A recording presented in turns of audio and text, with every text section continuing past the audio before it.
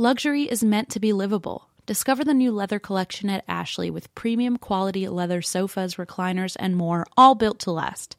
No matter how many spills, scuffs, or pet-related mishaps come its way, the leather collection at Ashley is made with the durability you need for the whole family. Shop the new leather collection at Ashley and find chairs starting at $499.99 and sofas for $599.99. Ashley, for the love of home. Hey, does anyone want to learn French with me? Because I've decided in 2024 that I want to learn French, and thankfully I have Rosetta Stone, so you better hop on it so we can learn French together. Rosetta Stone has the amazing True Accent feature, which is so helpful, especially in French. You get feedback on how well you're actually pronouncing words. Plus, they have 25 languages to choose from. So if you're not going to learn French with me, I'm sure you can find some other people who will learn a language with you. But I'm on the French team this year. Come on, folks, join me. Don't put off learning that language. There's no better time than right now to get started. For a very limited time, and that's why We Drink listeners can get Rosetta Stone's lifetime membership for 50% off. Visit rosettastone.com/drink. That's rosettastone.com/drink. I can't wait until one day where one of our sponsors is our fish flops. We'll talk about them forever. I have refused. That will be my one veto.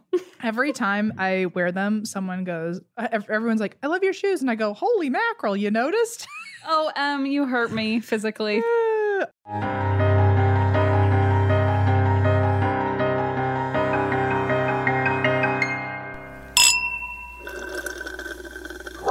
Should we start? I suppose. Okay. We can't end first, you know? What if we just ended instead of starting? There's like, bye.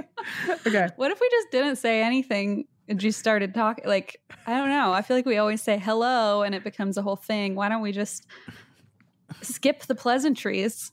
Just like, how do we say hello backwards? Ole. That's gotta be something in Swedish, right? Like, I don't know what you're saying, but it might be offensive. I mean, isn't that how you spell hello backwards? Ole.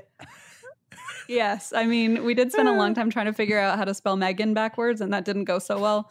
So I still am not sure how to spell Megan because there's so many damn ways to spell it. Okay. That's true. There's no proper way. I did just get a message from a Scorpio Megan, and that episode hasn't even been released yet. I'm sorry, a message from a Scorpio Megan. I'm like, Megan, just wait till this next episode. You're going to love it. Do you know how many Scorpio Megans tweet me? And I'm like, I don't know how much interaction I should allow. Anyway, hello, everyone. This is episode 180, which means we are only 20 away from 200. The big 200. That's what I say. We That's keep what saying I like we got to figure something out, like party wise, and I have yet to do that. I know we got to actually map it out and make sure we know the date, because one day we'll just sit down and go, oh shoot, it's episode 200, and not have anything planned. I feel like episode 200 is going to be the day where we both fly to each other's cities by accident, and Eva's having an aneurysm.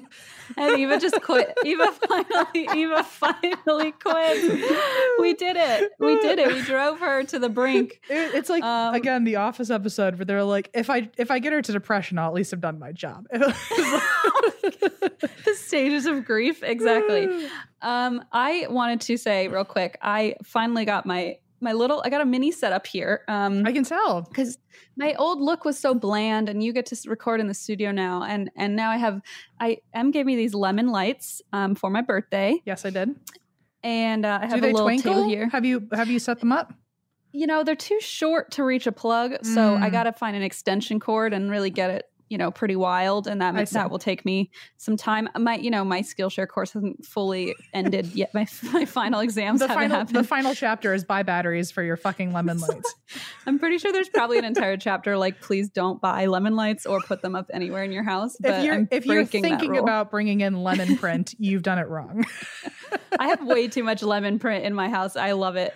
Also, I have my wine. Look, I have a little table for my wine. Look at you. I'm prepared. I even opened it already. 19 crimes. Who's our prisoner du jour? This guy, he's actually really handsome. I don't know his name, but the crime is grand larceny, theft above the value of 1 shilling. So you and I at the Cheesecake Factory have already broken that rule. Absolutely. At least by 10 shillings. At least by 10 cheesecakes. 10 cheesecake. How many shillings is a cheesecake? How are you? What are you drinking? Why are you drinking? Do we do that anymore? We should. We've got 20 episodes to really bring it back, and then on the 200th, yeah, we gotta really like get to our roots. So let's see. Why am I drinking? I don't know. I've been in a weird headspace lately. Just I guess it's not that I'm drinking in a negative way or a positive way, just kind of in like a bleh way. Oh no. I mean, I get that though. We're in the middle of this pandemic. I think it's finally catching up with me because like I spent the last like 120 days being like, this is great. And now I'm like, oh boy. Like you and I were both so confident in the beginning because you were like, oh, it's fine. I like to be home. And I was like, I'm an introvert. I like to be home. And now we're like, uh-oh. I honestly think it's that like now there's the I'm being seduced by some of the things that are opening up, and because they're open, part of my brain is saying like, oh well, I can go do that, but like I have like the world was making the choice for me to stay home when everything shut down, and now it's like up to me, and I don't have everyone have a lot of discipline. Home. I'm gonna stay inside. I'm just getting sad because I realize not everyone is inside. It's hard because I mean I'm in Ohio and everything is like. They were like way ahead of the curve with the whole, I mean, obviously now it's a different story, but they were way ahead. So cases were super low and they reopened and now everyone's like at bars and literally on my street, there's like 2 bars and I like have to walk past with my mask while I'm walking Geo. And I'm like, I can't have a beer there. Yeah. I mean, this is ultimate first world problems, but you're right. Like it is a different vibe now because some people are going out and it just feels weird. Like we have to kind of follow our own set of rules. Yeah. I think it's, as you might say after our last conversation with Skillshare, the final test, because I feel like, again, I thought the world was deciding for me, but I went camping with Allison last minute a while ago. And obviously we were in the middle of the woods and secluded and we're not near anybody for a very long distance. But as we were driving, we just saw people walking through like doing their own thing on like normal busy streets. And I was like, 1, idiots. 2, I wish I was them. I'm so jealous of those idiots. I know. It's hard. It is. I mean, the only time I leave my house is to go to the doctor, which is not as exciting as it sounds. I imagine not.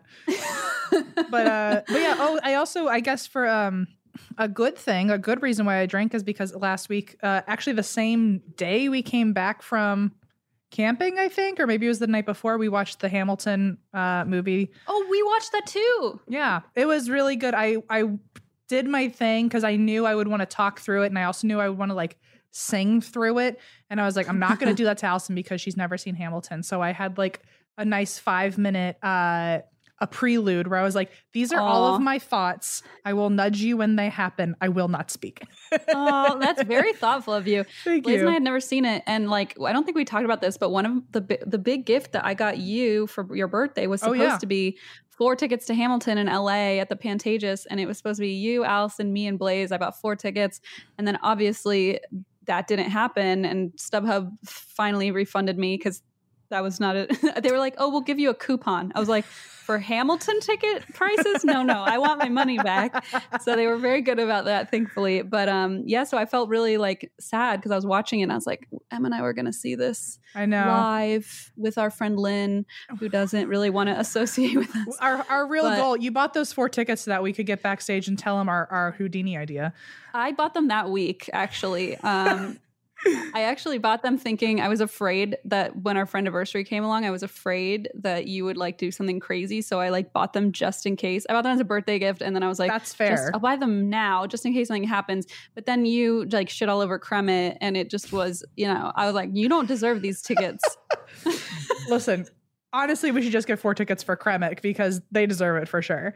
No, we had a great birthday, by the way. We really did not talk much about the things we did because it definitely got upstaged with your massive gift of appearing like Houdini. Right, like Houdini, and also all the nonsense that the rest of the world was doing in June. We were like, let's just let them have this for a minute and let the conversation revolve not around us for a hot second. Exactly. So yeah, but we had a good time. So do you have a reason why you drink? I should ask real quick. Well, you know how I have AC? It's busted up in the 3rd floor where I'm sitting. So I'm hot as hell. And I'm back in humid country. So my native deodorant is working overtime. And I know I just mentioned 2 sponsors in like the span of 10 minutes, but it's like the real deal. I've had to carry my native deodorant in my purse like a giant weirdo. Oh no. Anyway, but other than that, I'm like, I feel like our house the painters painted everything. What's it look like? So nice. I'm so happy with it. I'll have to like do a little Instagram live tour or something. But I'm very happy with it. And also I'm happy there's no more strangers in my house every day. But the AC would be nice. Yes, I see. The AC would be nice. So let's hope that kicks in by next recording session. Look, just find yourself a box, fly out here. You can have my AC. It's fine. Oh, okay. I'll find myself a box. Also, real quick before we get started, I just want to put out there really quick that I'm so excited for my story today. So if you're listening to this part, just don't leave before I start my story because it's a doozy. Do you pride yourself on finding the best deals and savings? Yes, it's me. I'm raising my hand. Rakuten is the smartest way to save money when you shop. Get cash back at over 3,500 stores across every single category, including fashion, beauty, home essentials, travel, dining, and so much more. Shop brands like Macy's, Adidas, YSL Beauty, Samsung Petco, just to name a few. Plus, membership is free and it's easy to sign up. Cashback rates change daily. Here's how it works. Stores pay Rakuten a commission for sending them shoppers, and then Rakuten shares a commission with its members via check or PayPal quarterly. And you better believe how exciting it is when your PayPal alerts you that you've gotten money. It's no wonder Rakuten has 17 million members who are already saving. Start all your shopping at Rakuten.com. That's RAKUTEN.com. Or get the Rakuten app to start saving today. Your cashback really adds up. This episode is brought to you by Progressive, where drivers who save by switching save nearly $750 on average. Plus, auto customers qualify for an average of 7 discounts. Quote now at Progressive.com to see if you could save. Progressive Casualty Insurance Company and Affiliates. National average 12-month savings of $744 by new customers surveyed who saved with Progressive between June 2022 and May 2023. Potential savings will vary. Discounts not available in all states and situations. I'm pretty excited about mine. I'm nervous in that a lot of it is me reading direct quotes, but also you will see that these are quotes that I could not paraphrase. Everyone needed to be involved. I like when you read quotes. It makes it feel so like you're telling me a story. I like it when I read quotes because I have to do less research. But exactly. Just copy paste. I will say this story is like kind of fucking bananas. It's kind of like, I don't know how to describe it. I don't know why I never heard of it before. I found most of this information, I would say 99% of this information came from one article on Mysterious Universe. I love that website. I do too. And again, I don't know why I hadn't heard of this story before, but it's pretty much like, it's apparently real, but it sounds like Twilight fan fiction. Oh my, okay. Wait, Twilight or Twilight Zone? No. Twilight. Uh-oh. Like, it sounds like a Stephanie Meyer book. Oh, I was really hoping it was Twilight Zone, but I guess we're going to go the other direction. All right. It's not about vampires, but like, it's like if instead of Edward being a vampire, he were an alien. It's like, whatever the supernatural version of Twilight is. Is this an alien version. Love story? Oh my gosh. I'm excited. The UFO light. Okay. So, this is the story of Elizabeth Clarer. Okay. Clarer. Okay. So. Clarew? No. K-L-A-R-E-R. Silence. Okay. So Elizabeth Clarer, this is a story in South Africa. Elizabeth was born in 1910, and she, up until this story, was like a very respected person in her community. She studied music and studied meteorology at Cambridge and Trinity College. She was a pilot for the Royal Air Force, and she worked with the South African Air Force Intelligence to decode secret transmissions during World War II. So, like, has like a legitimate, valid background of like having a good head on her shoulders. Right. And then 1950 hits. And then Elizabeth reads a book on UFOs, and all of a sudden, all of these repressed memories from her childhood comes back. Oh, shit. And so it started when she was 7 years old, and apparently her and her sister saw a lit up silver disc in the sky. And it flew over their farm, and she also happened to see a bright orange crater fly by at the same time. And she soon after this story, after like that memory from when she was 7 came, many more sightings of the same disc started flying by her over the years. And I guess her memory started flooding back of this one UFO she kept seeing over her farm. Okay. So most locals say that this UFO was a lightning bird. What that was in their lore. It sounds like it may be like a thunderbird. I might be confusing the cultures. That it's their version of a mythical lightning bird. So I guess a lightning bird and a thunderbird are different things. But this is in South Africa, right? You said right. Okay, yeah. So they're different things. I don't know. I'm just. Well, I think thunderbird is like an indigenous thing. I see. Like in the U.S. In the U.S. Yeah. Obviously, I don't remember my own fucking research, so please, if you know, let me know. But most locals swear that it was like some cryptid or a mythological creature. But Elizabeth said no, it's a UFO. She said that she saw a lightning flash, which would explain why other people saw a lightning bird or something like that. I just love that it's kind of like, oh, that's ridiculous. That's not a UFO. That's a mythical creature. Yeah, exactly. Flying past. And then she's like, it's not a mythical creature, it's a UFO. Like, no matter what, it's ridiculous. And yeah, like, one of them, either one is pretty wild to me. Tough to swallow, some might say. Yeah. By the way, your makeup is looking delightful today. Let's just mention it. Let's just see what happens when I say it and put it in the world. What happens there? Well, I appreciate that very much because last episode we were all zoomed in my face and I didn't realize I had like lipstick on my face last time and I was like, oh no, I looked so ridiculous. So I tried to distance myself from the camera, which I should have done from the start. Good choice. And B, I bought setting spray. I don't know if it works, but maybe that's what's happening. Maybe it's not leaking all over my face anymore in the humidity. Are you wearing your Fuck Trump lipstick? I think I'm wearing Notorious RBG. Yeah, I think I'm wearing RGB today, but maybe Fuck Trump. I always like to say I'm wearing that one because it's more fun. Well, you look delightful. Well, I appreciate that. From what I can see of you on your throne, you also look delightful. You got to say that because what else is new? I know. I'm your peasant. So, okay. So Elizabeth sees this lightning flash and sees a UFO humming, like making kind of that like mechanical sound. And inside of it, so she says that there's like, it looks like a kind of a classic UFO where there's a dome in the middle and there's portholes that you can either look into or look out of. And inside of the portholes, she sees a humanoid creature looking back at her. Oh my. This is a quote from Elizabeth. Oh, he was very handsome.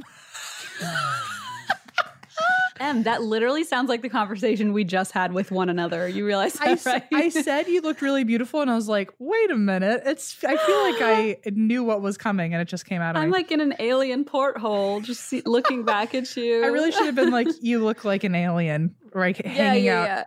Yeah. It's a compliment. She said, oh, he was very handsome, tall with an angular face and hair that was graying at the temples. So he's a silver fox, apparently. Oh, he is, huh? A little salt and pepper. And she's a child.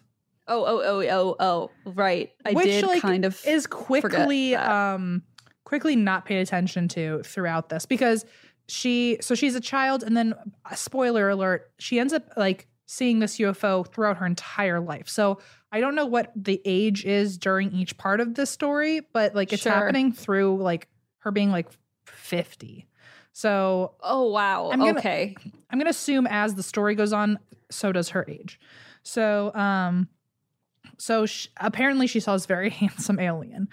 And then all of a sudden she felt this incredible heat pouring off of the machine, almost like it was, I guess, like any, like when you're near a heavy machine, you feel the heat generating off of it. Like the exhaust. Exactly. And she began having these, she started feeling really close to this alien. And she started. Oh boy. She felt like she had this telepathic communication with it. She later found out that this creature's name was Akon. Stop. Okay, hold on. Nobody wanna see us together. Oh my God. Wait, I never knew what that song was written about. It makes so much sense now. 'Cause I got you. Isn't that Akon? No, I don't think so. Who's Akon? It? Oh, Akon's the lonely one, right? Lonely. No, Akon sings the song about butts. Well, that's a lot of people, I guess. Okay, well, that did not stop. Hang on. Akon, convict. Oh, right. Okay, hang on. What's that song? I'm looking at Akon songs. This is embarrassing. I was right. Lonely is one. And then you're right. Don't matter. Oh, wait, because I got you. Wait, am I right? Maybe both that times? is. Maybe. I'm thinking of Akon from my high school years at like homecoming dance. You're right, too. We're all, wow, we're so on top of it. You're thinking You're thinking of the song Smack That on all the. That's the one. All on the floor. That's literally my memory from high school dances where I was like, why are we doing this? Does anybody look around? Do you see what we're doing? We're literally children. This is so weird. Well, by the way, I don't want to smack know anything. Yeah. Okay. Well, that's interesting. I didn't realize he was an alien life force, but I guess it does make a little sense now. He did have a lot of that. Whatchamacallit? What's the thing where they change their voices? Oh, I don't even remember. Auto-tune. Auto-tune. Listen, yeah, very alien. Between Akon and Trey Songz, I'm going to have the whole rap community against me. Correct. Yes. And also, I can't stop thinking about that song now and how it makes so much sense that it would be about an alien and a human not being allowed to be together. There's literally no possibility that it's about anything else. So you heard it here first. Newsflash. So Akon was apparently from the planet called Meton. And Meton is in the galactic region of Alpha Centauri. And he was apparently on this UFO particularly, he was a scientist on board. And Elizabeth and him, I guess, had this exchange, and then they ended up becoming friends over time. And so she would regularly go back to that spot hoping to see him. And after like 18 months, he finally showed up again. And I guess this hill literally began being called Flying Saucer Hill. I think it's still actually known as that, not outside of, even outside of the story. Makes sense. And so 18 months later, in 1956, she saw this craft again in the sky, and it came down to the hill. And this is a quote: "I knew no fear. He had the most compelling hypnotic eyes, and I ran straight into his arms, and he said to me, 'This time you're not afraid, are you?'" Oh my God. This is literally Stephanie Meyer's competing author. This is spot on. Methany Steyer. So apparently Akon took her on board this time and introduced her to one of his crewmates who was the astrophysicist and botanist on board. We don't know we don't know his name. It's probably Jason Derulo. Jason Derulo, God. And so she was eventually taken to his solar system, which apparently is not too far from here. That's quite a euphemism, though, it sounds like. He took me to his solar system. Wink, wink. And basically they brought her up to a different craft, which was a larger cigar-shaped mothership. And apparently this mothership was literally so massive. It was like 5 miles long. And it had cities in it. It had parks. It had trees, flowers, and lakes. And, oh my God. So I almost called her Stephanie Meyer. So Elizabeth said that these creatures look just like humans, but, quote, taller, better looking, more considerable and gentle, not aggressive and violent. So more so a peaceful human. Not like humans whatsoever. Got it. Okay. Cool. And apparently they were originally from Venus. Sure. And they had to relocate to Meton eons ago after Venus had become uninhabitable. A lot of this, by the way, is definitely from Mysterious Universe if you're reading along in the article. So Venus was originally like super thriving. Like it was pretty much as thriving as Earth in its heyday. And as Earth a long time ago. And over time, it just became like too hostile, or I don't know, maybe climate change or some shit like that. So I guess they all ended up having to leave. This is an actual quote of her explaining this later in an interview. So Elizabeth says, "The Venetian scientists They recognized the sun was a visible star with maximum and minimum periods of sunspot cycles, which happens to this day, but at certain epochs in time, it expands. So now the sun is expanding and contracting all the time, but it has more intensified radiation. And this is what happened to Venus, and it began getting closer to the sun, and it was drying out whatever fauna she had remaining. And the great civilization from Venus, which we call the mother planet, so I guess Venus is the mother planet, they needed to get away, so they landed on Earth and the Moon as way stations and eventually moved to Meton, which now was their home planet because it was very similar to what Venus used to be. Wow. And so she says that they still visit Mars and Earth, and the Venus people left a section of their civilization on Earth to look after the planet and advance the mentality and consciousness of the indigenous people on the planet. I don't think that's what we ended up doing. I think we forgot our mission. I think we got a little lost there. You're right. So she's saying that there are aliens among us. She's saying that not every Earthling is from Venus, but some of us are descendants of original Venus creatures. And got it. Hopefully we would be able to help the other Earthlings here, I guess, fix this planet. Or I think they gave them too big of a project. With very little instruction. They really expected a lot from us. Yeah. So Elizabeth then went back to Earth and then kept seeing Akon every now and then. But over time realized that she was attracted to him. Well, I mean, over time, I think we realized that pretty much right away, but okay. He played her one of his mixes, one of his singles, and she was just in it to win it. My mixtape. That's so romantic. If thinking about salsa in a variety of delicious flavors and heat levels makes your mouth water, you need to check out Green Mountain Gringo. And make sure to turn the jar around and take a look at its clean backside, a list of its all-natural ingredients. Of course, that's what I meant, of course. And all their products are preservative-free, too. With the medium salsa, you get hearty chunks of tomatoes, tomatillos, peppers, and onions in every scoop. I'm reading the ad and my mouth is watering.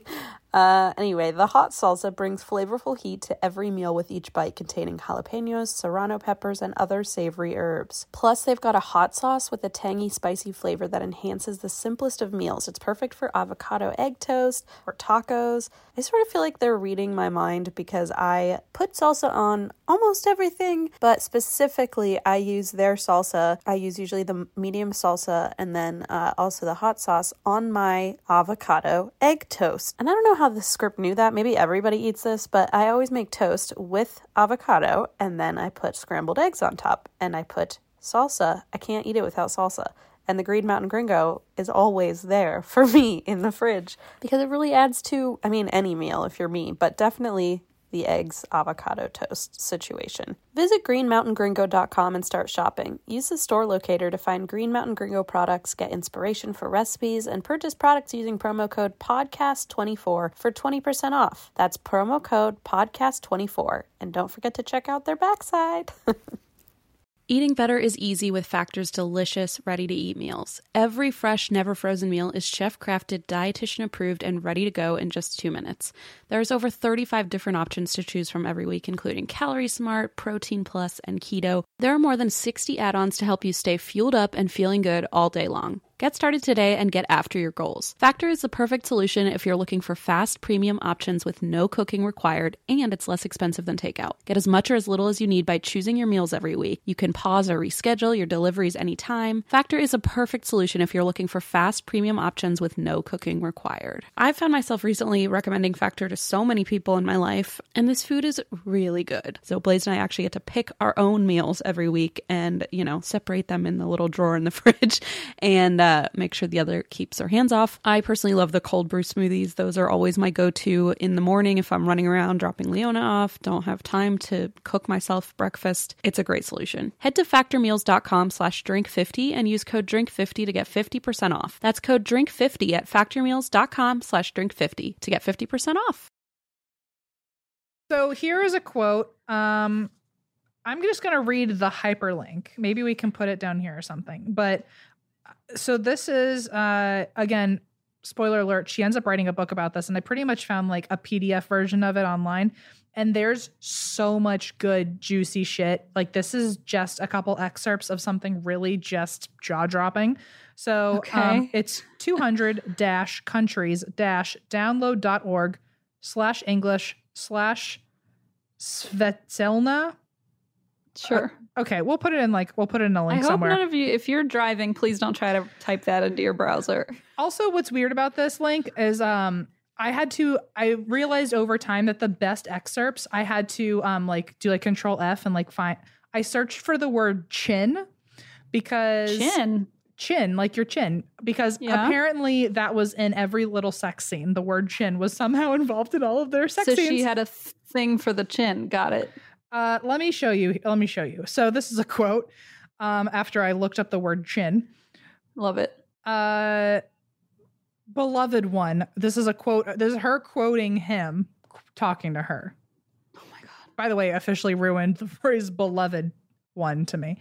Is that a phrase that you use pretty often? It wasn't, and it never will be now. Beloved one, I shall be with you always, Akon softly replied. Okay, hold on. I need to pour my wine. I'm sorry.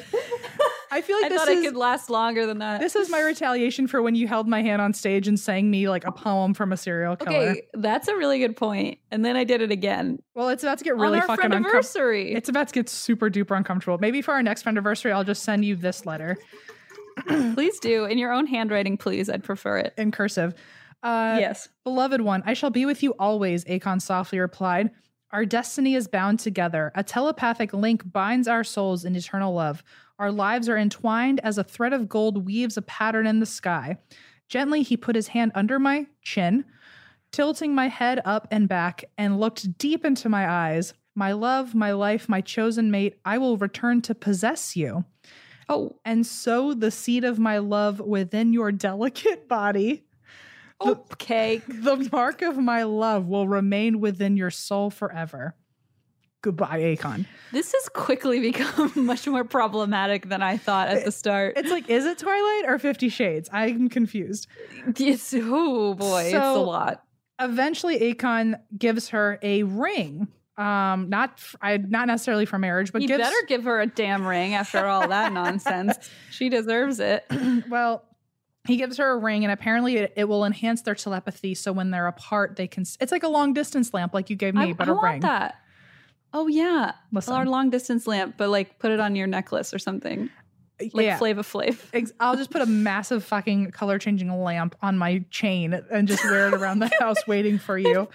And you literally have shoes that look like actual fish. So I don't see why this is so strange. I haven't done it yet because I don't know how to do it is the problem. Okay. Okay, fine. So it gets worse because he gives her this ring.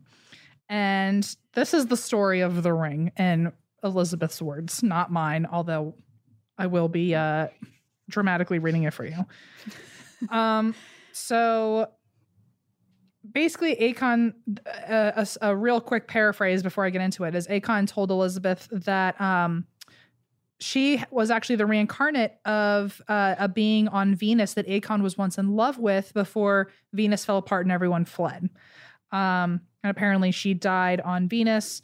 Akon said that sometimes it's lucky that she is now an Earthling because sometimes his people will take Earth women as partners. Ugh. As the offspring will be stronger by having mixed blood. Oh, okay. Oh boy. So this happens in 1958. They've known each other well for 4 years now. And Allison, you okay over there, bud? Allison was working. She was on a conference call while I was doing my notes, and I was reading this, God. And I started cackling and had to leave the room because she was giving me nasty looks. I thought you started whispering the words to her. No, I was nervous laughing because I was so uncomfortable. So, point blank period, they have sex. Oh wait, well, what? Okay, wait. So is she adult now? Please. I pray to God she is. Okay. So this was in 54 and she was born in 1910. So yeah, she was 44. Oh, thank God. Okay. Thank God. Okay. So apparently she has a bath. And when I tell you she has a bath, I'm giving only that quick little blip so I can get to the really uncomfortable part.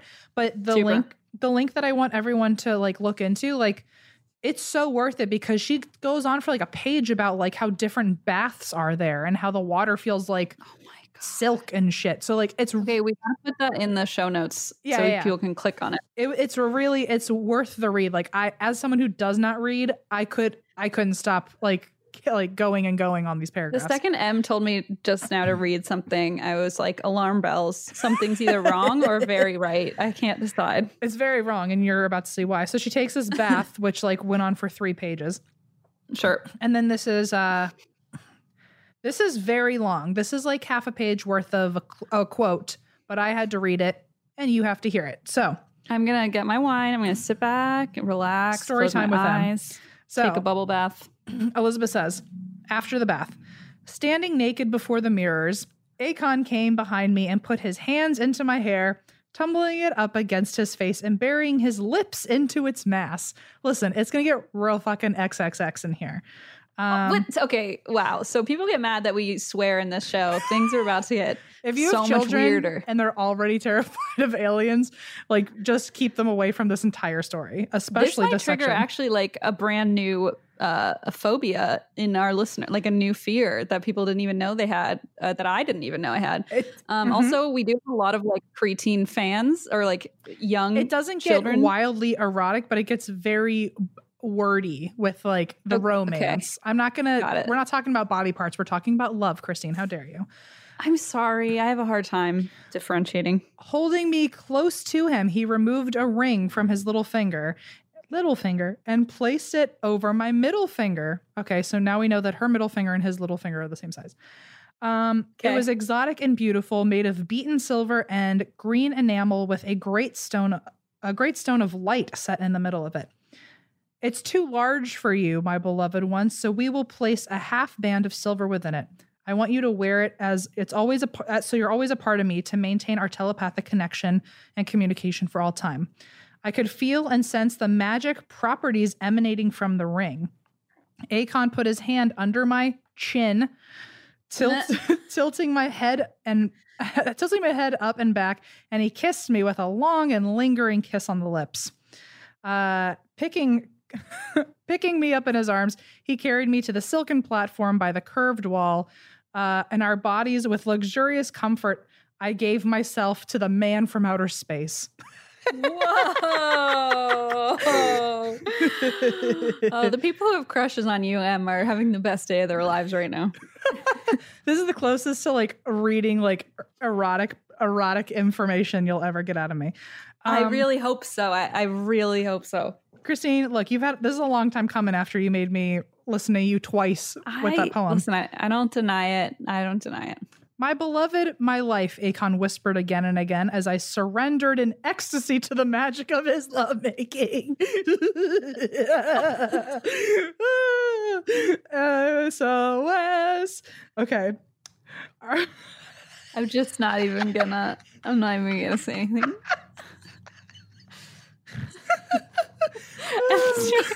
I'm doing like the real uncomfortable laugh right now, like the legitimate one that you guys rarely hear because we try to avoid extremely uncomfortable things.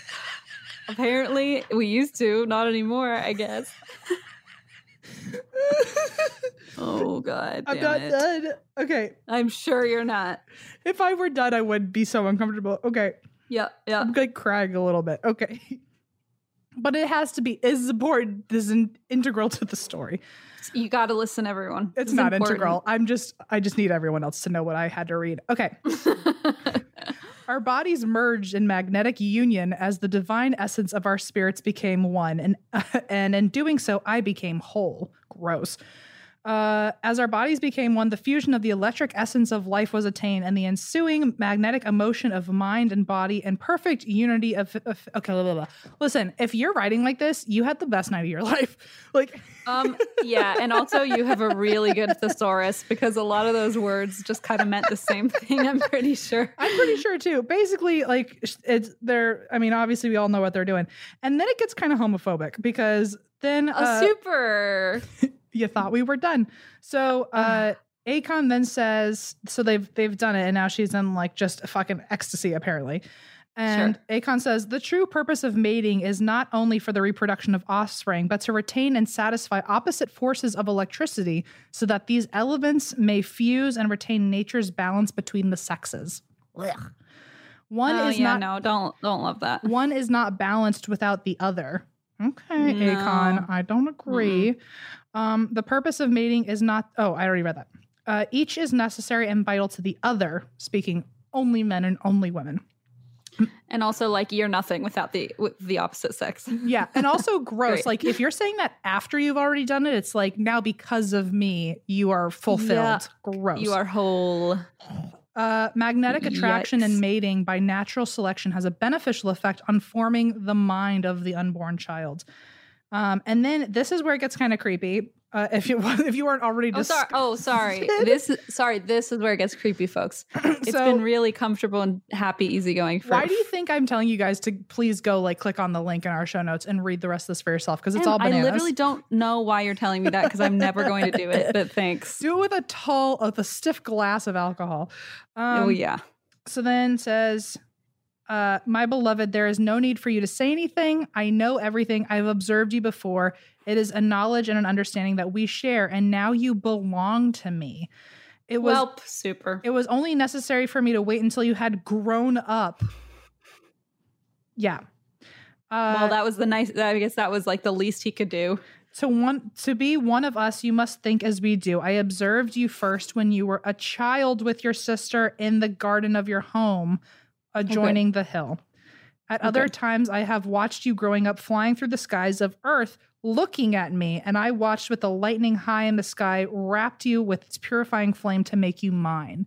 So basically, this alien has been stalking her, knew that she had like a 7-year-old crush apparently on him, and then waited till she was 44, seduced her, and then gave her a ring that gives her powers. And he says to this day, predator. For sure, sounds like a predator.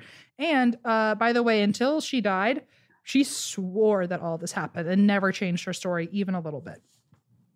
I mean, it's kind of too late, right? Once you write that down, you're like, what are you going to do? You may say I made it all up, then you're probably even weirder. It gets even worse because apparently that amazing night led to a pregnancy. And during this, so I didn't get to see any of this in full detail. Maybe it's in that long PDF I didn't finish. But apparently during this, she was also being harassed by like Russian spies who were trying to like kidnap the alien baby from her. Oh, so that was a B plot. Got it. It's a really subtle B plot. Like they really just wove it in there. You barely even see it. The Russian spies stealing your baby. Apparently she only had the baby like in 4 months or something. And the baby's name was Ayling, Ayling. It was a son. Okay, I mean, it sounds like it's sick, but I guess that works. And so I don't know if like it was 4 months because that's like how aliens have babies. I'm confused. Their gestational period, yeah, I don't know either. So Elizabeth wanted to stay with her lover and her son, but apparently, as she described it, the magnetic vibrations of that planet didn't align with her like Earth body, and so it was making her sick to stay up there. Oh, no. And so she ended up having to go home, and she left her son with Akon.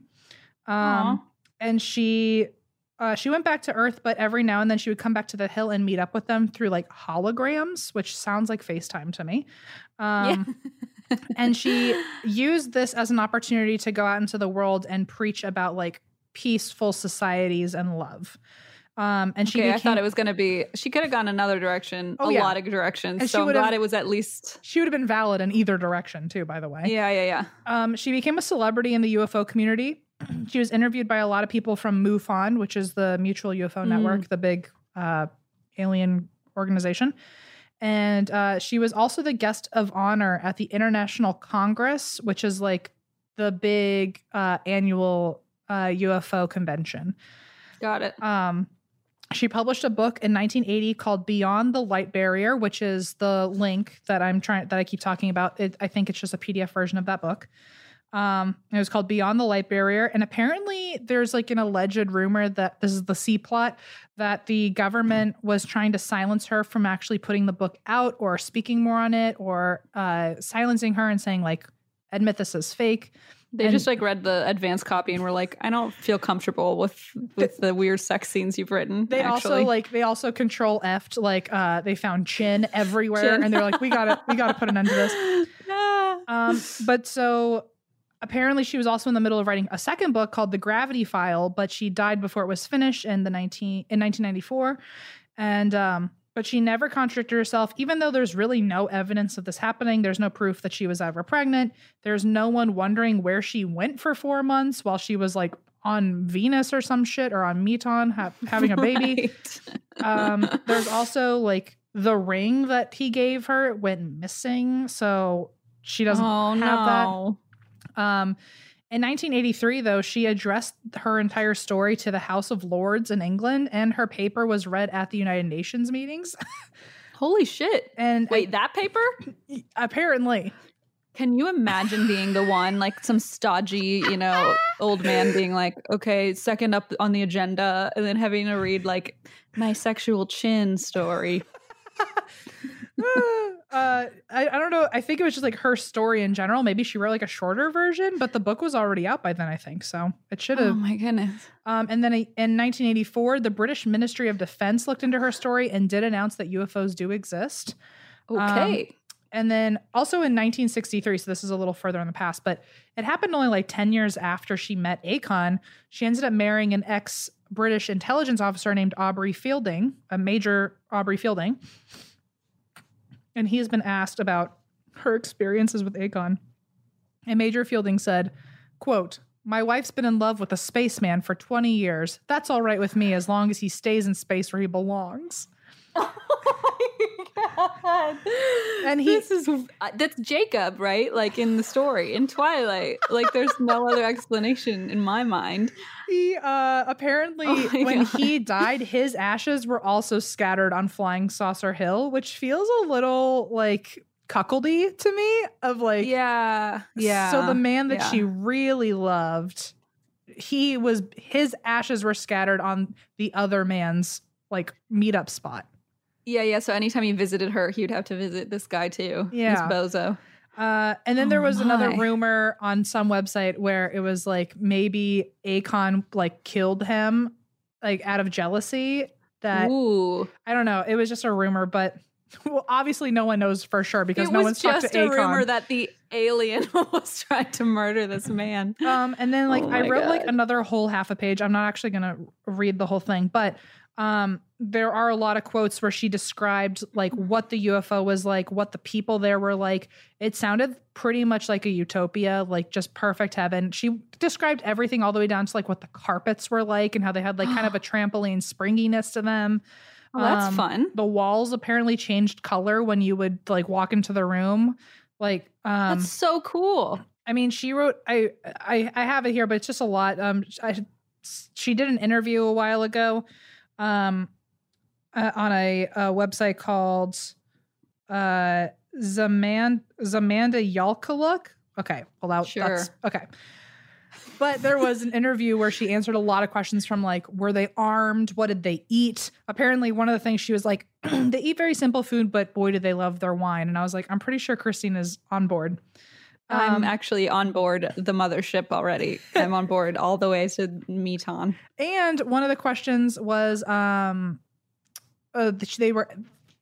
she was asked if they had anything to do with Atlantis or Lemuria, which if you listen to my Mount Shasta and Lemurian episodes, you'll know what I'm talking about. And she said that they are somehow involved. They are earlier descendants of those ancient civilizations.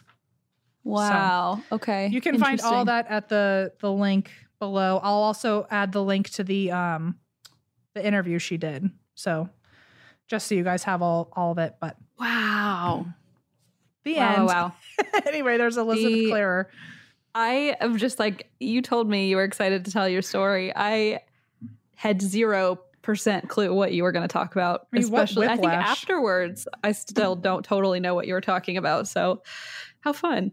I didn't ever plan to read something so X-rated, which like it really wasn't very X-rated. It wasn't even that coming bad, out of my mouth, and my soul felt wrong for talking about it. So. It doesn't feel super good, especially when we have a camera on us. Yeah, I think maybe not, but I'm very proud of you for getting through that. Thank you. I apologize for my nervous laughter, but it could not be stopped. So, it was not going to be stopped. Okay, well, I have like the butterflies in my stomach. I'm very excited about my story today. All right, let's hear it. What is it about? Today, I am going to cover for you, Em. This is supposed to be your birthday gift, but a lot of other things happened instead. I'm covering Jeffrey Dahmer today. No way. I'm so excited. I've been working on this for a long time. Wow, that is a happy birthday. I'm so glad because, listen, June just ended last week and I'm still better. So thank you for this gift. It's been a rough year, folks. I figure I might as well just throw a Jeffrey Dahmer in here and see what happens. Blend it up with everything else going on. Don't you do that. Also, like I'm shocked this isn't like a two-parter. Yeah, you know what? I would manage to make it pretty succinct. I mean, it's a big one, obviously. But it's all like under one big umbrella. So I didn't see, I've never done a two-parter before, like before those two separate cases I did last time. So I don't know how to split a two-parter. That's okay. I'm excited. I'm very, very excited. So you're just gonna have to listen to me talk for a long time. Awesome. I know that this is obviously like a notorious case, but I'm just happy that I finally know kind of about a case before you tell me about it, so I can like pretend to join in on some of the info. Yeah, no, I mean, you've wanted me to cover this for so long, and it took me forever to get here. So let's go. This one's for you. Okay, so we begin. I'm going to start this story off July 22nd, 1991. At approximately 11:30 p.m., 32-year-old Tracy Edwards flags down two Milwaukee police officers named Mueller and Roth, who note the handcuffs attached to the man's wrists. Edwards tells the officers of the, quote, weird dude in apartment 213 who likes watching The Exorcist 3 and says that he's the man who put the cuffs on him and then threatened to kill him with a large knife. Okay. So the police attempt to remove the cuffs off of Tracy, and their key doesn't fit the cuffs that are on his wrists. So instead, they decide to take Edwards back to the apartment 213 to get the handcuff key. What? Okay. Okay. It's insane. It's insane. I'm going to keep my mouth shut. Let's go. Feel free to stop me because I feel like this becomes a very big like timeline thing. So if there's anything that you feel like skipped over. I'm just like, why on earth wouldn't you just like take him to the station and like crowbar him out of them or something? Or like leave him at the car and go check yourself for the key, like not bring him back up. Like it just seems so wild to me, but clearly he's escaped from something dark. So like why bring him back? Okay. Exactly. But they do, and he goes. So the trio arrives at 924 North 25th Street, which is where Jeffrey Dahmer lived, apartment 213, and Edwards shows them the apartment, and the police officers finally get to meet the, quote, weird dude. This weird dude is a 31-year-old, 6-foot-tall blonde man, and he's the sole occupant of the foul-smelling apartment. And he acknowledges that, yes, he did put the handcuffs on Edwards, and he says, I'll go retrieve the keys. They're in the bedroom. So Edwards tells Mueller and Roth that the bedroom is where the knife is located. Oh. And Roth decides, you know what, no, I'm going to stay in the living room with Tracy Edwards and the weird dude, so the victim and the weird dude, Dahmer, while Mueller goes to the bedroom to retrieve the keys. Like, we don't want to let this guy out of our sight. Right. So Mueller goes to the bedroom and he sees the knife, there's actually a photo of it, a crime scene photo. The knife is underneath the bed. So he sees the knife, he grabs the handcuff keys from the nightstand, but something catches his eye in an open drawer. He sees a number of Polaroid photographs of deceased young men and teens in various stages of dissection. Oh my God. Yeah. So I knew that because it's Jeffrey Dahmer, but like it's still shocking. And yeah, it's one of those that I feel like we get kind of numb to, maybe because like you just hear about his name so often, and then when you get into the details, you're like, oh dear God, that was really already. I forgot. I didn't realize that it was 1991. It was like literally the year you were born that this happened. Yeah, it is a lot more recent that he was caught than it sometimes feels, I think. Yeah, I put him in like Ted Bundy era. So like I think of him in like the 70s or 80s. And then that's a good point. And then also with like I didn't realize he was only 31. Like it grosses me out that I'm so close in age to him. I didn't even think about that either. Yeah. He did start in the 80s. I will say that, but you're right. Like he was caught in 91. So I guess he kind of was early 90s, but mostly in the 80s. But yeah, he was really young. And he did a lot for such a young man. Very accomplished in his craft. Yikes. Yeah, he's a 30 under 30 in his own right.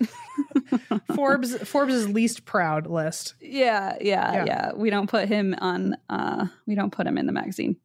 So he sees these Polaroids and Mueller walks out with the Polaroids and the weird dude sees them, sees that this officer is holding them and he tries to make a run for it. But the officers thankfully subdue him, put their own handcuffs on him, and they call for a second car for backup. So Edwards, before they go, Edwards says, hey, there's something horrible in the refrigerator that maybe you should look at. So Roth continues to pin the man to the floor as Mueller opens the fridge and he lets out a scream at the sight of a severed human head resting on the bottom shelf of the fridge. Okay, I love that the friend, or the cop's partner was like, something's in there. I'm not going to tell you what. No, sorry. The victim said that. Oh, I see. So I like that there was no warning. Just like something's in the fridge. It's kind of disturbing. Go check it out. Which also I'm like, I wonder how he knew that, the victim. Right. Because like he had been drugged and subdued, and I wonder how he kind of like saw what was in the fridge. Like maybe in my brain, he like when they first got up to his apartment, he like went to grab a beer and then almost freaked out, and that's when Jeffrey Dahmer drugged him. That's a really good point. You know, that's a really good point. I mean, it could very well have been that. So he basically, right. So the victim is like, by the way, before we head out of here, like you should check the fridge. And then the one officer's like, I'll stay with the weird guy. You can go check the fridge. He literally screamed and found a human head on the bottom shelf. Goodbye. So they arrest the weird dude. Turns out, no surprise, his name is Jeffrey Dahmer. And as they arrest him and lead him outside, Dahmer turns his head to the officer and says, for what I did, I should be dead. Wow. Okay. And that is the prelude to this story. I see what you're doing here. Very cinematic of you. I'm trying, try to keep things a little like... That would be in like the Marvel world, like... they would like zoom in on him saying that, and then all of a sudden, like the Marvel comic book like theme would like show up. Dun, dun, I love that. Dun, dun, dun, dun, dun, dun. Okay. Or I'm thinking more of like Nickelodeon, where like you're probably wondering how we ended up with the head in the fridge, like record scratch. Yeah, exactly. So record scratch and comic book flip. I'm going to go back, tell you a little bit about our friend Jeff and his upbringing. Which is just all wildly interesting to me, from like the day he was born all the way till the end. So well, before you start, I did watch, I'll never know the name of it. So before you shout them at me, because there's so many documentaries about Jeffrey Dahmer, I'll never know which one it was that I saw, but I saw a movie version about his life where he like, it showed him like living with his grandma for a while. And like, yeah. So I kind of know what's going on. So hopefully I'm helpful instead of just... Honestly, like I didn't think I knew anything really about him because I felt like I'd never really looked him up. But then as I was watching those same documentaries, I was like, oh yeah, I kind of know what happens next. And I don't know why. Yeah. But I must have like seen this before. I don't know. It's weird. He's just very pervasive. I feel like everyone knows kind of something. And then like our collective subconscious can build out the story. Right. Exactly. Yeah. Not that he deserves it, but no. Here we are. So Jeffrey Dahmer, Jeffrey Lionel Dahmer, was born May 21st, 1960. Another Gemini for us, I believe, at the right on the cusp. We don't claim him. We don't. There are a lot of them that we don't claim. So most of the Geminis don't claim each other, I guess, is what it boils down to. A lot of them hurt us. A lot of them, they didn't give us a good name. So. Yeah, no, they're not really giving us a good rap. I think nobody can deny that. So he's born May 21st, 1960 to Joyce and Lionel Dahmer in Milwaukee, Wisconsin. Joyce and Lionel, his parents, both have advanced educations. They're considered affluent in their community. Joyce had a lot of medical issues. So she, during her pregnancy with Dahmer, had been on 20 or more medications. Yeah, exactly. And she was suffering from a couple mental illnesses, and she also had various unnamed physical ailments that we're not really sure what they were. And so, I mean, like back then too, there were a lot of things people didn't even know were dangerous during pregnancy. And so if being on 20 plus medications, who knows what those were. Right. Probably not great, but obviously there's no for sure way to know if that had anything to do with it. But for what it's worth, Jeffrey did appear to be a happy and energetic child. In 1964, he had a surgery for a double hernia. So he's only 4 years old. Wow. And after the surgery, his demeanor immediately changed, which that often happens, I feel like, with a head injury.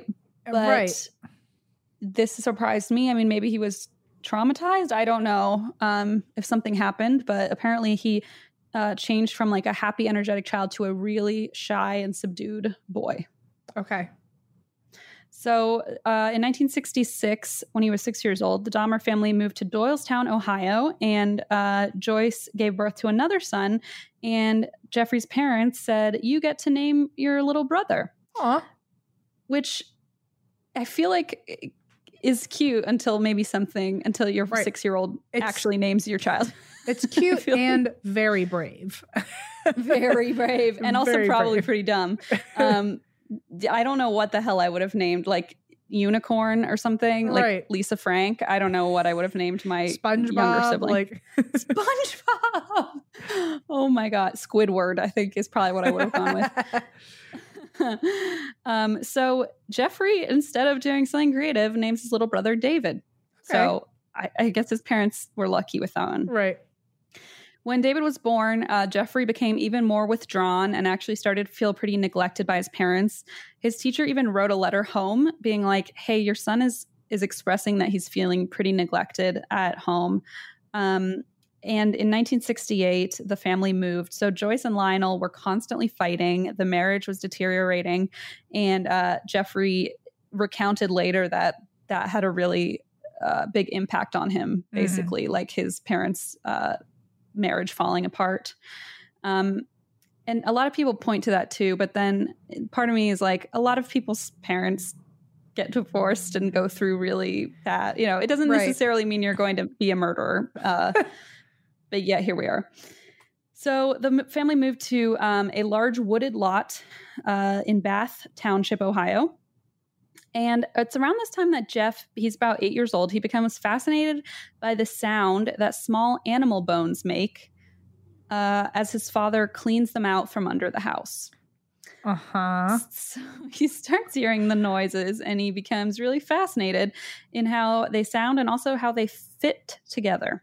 Also, how many bones are under your goddamn porch where like there's enough for an ASMR where you're like, oh, I love the sound of dead skeletons clacking together. It's like later in your life and you're like, it always reminds me of the good old days when Pop would like clear the skeletons from under the porch. When all of the birds and bunnies would just be shoved into a bag together. Like, ew. They did live out in the middle of the woods. So, I mean, I guess that's part of the problem, like mice and rodents and voles. I don't know. Just for it to be that many that there's a clear enough sound and for it to happen so often that it becomes a fond memory. That he develops, yeah. Yikes. It's not great. And part of me is like, that's not necessarily bad in and of itself. In the context, it's really bad. But like in general, if your kid is interested in skeletons and anatomy, it's like, okay, that's probably a good thing. That, it's us and everyone listening to the show is interested in death a little bit. So like exactly. So far, Jeffrey Dahmer gets a pass so far. That's a good point. I mean, we've said this before, but if one of us became a murderer, like they would make a movie being like, well, look at all the signs, So we definitely offer a lot of signs, We definitely offer up a lot, probably way too much, some might say. But too late. Pandora's box has been opened in episode 1 of this stupid podcast. Okay. So, all the skeletons. And later, Lionel would reportedly allege that around this time, a neighbor boy molested Jeffrey. But Jeffrey denied the event ever taking place. And Lionel later said, oh, no, I never said that. So it's kind of a weird fact where it was mentioned once and then both of them denied that ever happened. So it's hard to tell whether that was truth or not. Jeffrey later identifies this time as when he became aware that he was different. I see. Gay? What? Gay? Is that what we're talking about?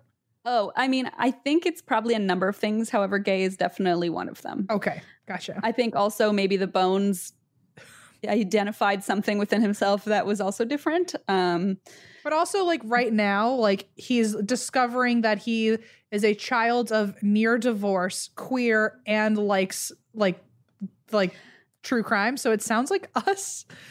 Right. Well, at least me on the queer front, but yes, you're right. It's like a troubling thing. And then you're like, well, and I'm like, Andy's in Ohio, Andy's a Gemini. Right. I mean, listen, we're not that far off. I'm waiting for you to tell me like the twist here is that their name is actually like M. Schultz. So wait till the last page. You never know.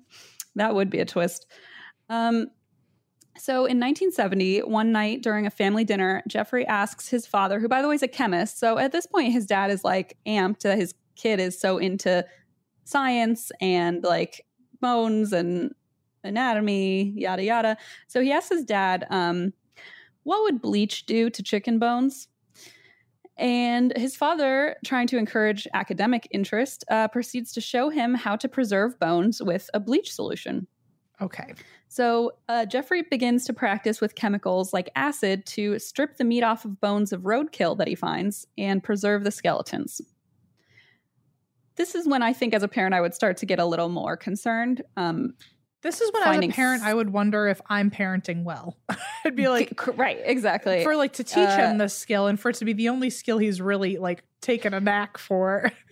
Right, like this could have gone so well in another universe where like he becomes the next, great scientist to cure cancer, but instead it went a really bad way. So in 1971, Jeffrey began to kill the animals in order to preserve their corpses. Of course. And that's obviously when things start to go really south. He started displaying the corpses in really gruesome manners. So he would, for example, impale them, decapitate them. Sometimes he would crucify them and nail them to trees. So it got a little dark. One neighbor actually remembers Jeffrey creating and maintaining a small cemetery at the side of the house where he would bury all the animals he killed. That's when as a parent I'd be like, okay, like you had your interest and now it's done. And now my rose bush has a gravestone in it. Right. Because for a squirrel. Not because there was a dead squirrel, but because you killed a squirrel and put it there. You made a dead squirrel. Yes. Right. Yeah. It's bad. So in 1972, when Jeffrey was 12, he gets his first job selling shrubbery. In 1973, he begins to drink daily as his parents' relationship further deteriorates. So he's 13 at this point, and he is drinking heavily. Okay. Like very heavily. In 1974, he says that is when he realizes he's gay. And so at 14. And then throughout high school, Jeffrey had a very interesting high school experience. So he was basically considered the class clown, which is kind of surprising because he seemed a little bit like a loner, and a lot of people described him as isolated. But he was considered the class clown, although he did drink constantly throughout school every day. Got it. Like he would literally just keep booze in his locker. Like a flask. Right. Or like anything. Apparently a classmate said he will drink anything he can find. He'll just take it to school and drink it. Like he's troubled. It didn't matter. He's very troubled. Okay. Yeah, it's not good. Not good. Uh-huh. On a class trip to a science museum, Jeffrey finds himself aroused by the sight of a bisected human. And what really does it for him is apparently the, quote, slick sheen of viscera. So basically, the sliminess of one's guts. Goodbye. Is what turns him on. Okay. Well, I already hated the word moist. And now it's just taken on a whole other level of disgust to me. And skin slippage. You hated that one too. And here we are. No, and I hate the word. Well, yeah, that. Everyone's like, for the most part, everyone hates the word moist. I hate the word flap. Oh, that's true. There's a lot going on here that you don't like. Especially when you put them together. Moist flaps. I hate that. And like now all you've told me is he's aroused by moist flaps. So no, thank you. My bad. Ugh. So he starts to fantasize about having intercourse with a corpse. And despite being kind of categorized as a loner nowadays, he was actually pretty popular for all of his class clown antics. He did have a close group of friends at school. Some of his pranks included faking seizures, which doesn't sound like quite a prank to me. However, I did know somebody who did that in school. It was very scary and bad. He would yell randomly. So apparently he did this thing where he'd be in the library and this like really strict librarian. And since he was considered like kind of the quiet, shy kid, he would scream her name and then just look back at his book. And the librarian would like whip around and be like, who said that? And like nobody would say anything. And I actually thought that was quite funny because like apparently he just did that to her a lot. If I were in high school, that would have been the funniest thing I've ever seen in my life. Right. Like I was amused by that, honestly. I would never have done it because I'm a big baby, but I would have been amused. And all the people who were amused by his antics created a Jeff Dahmer fan club, which nowadays has way different connotations than it did back then. Imagine how uncomfortable everyone in that original group now feels. They're like, uh-oh. Can you imagine? They probably like made pins and stuff back in the 70s. Oh my gosh. So they also called his pranks, if you did a prank like that at school, you were doing a Dahmer. So he was quite popular.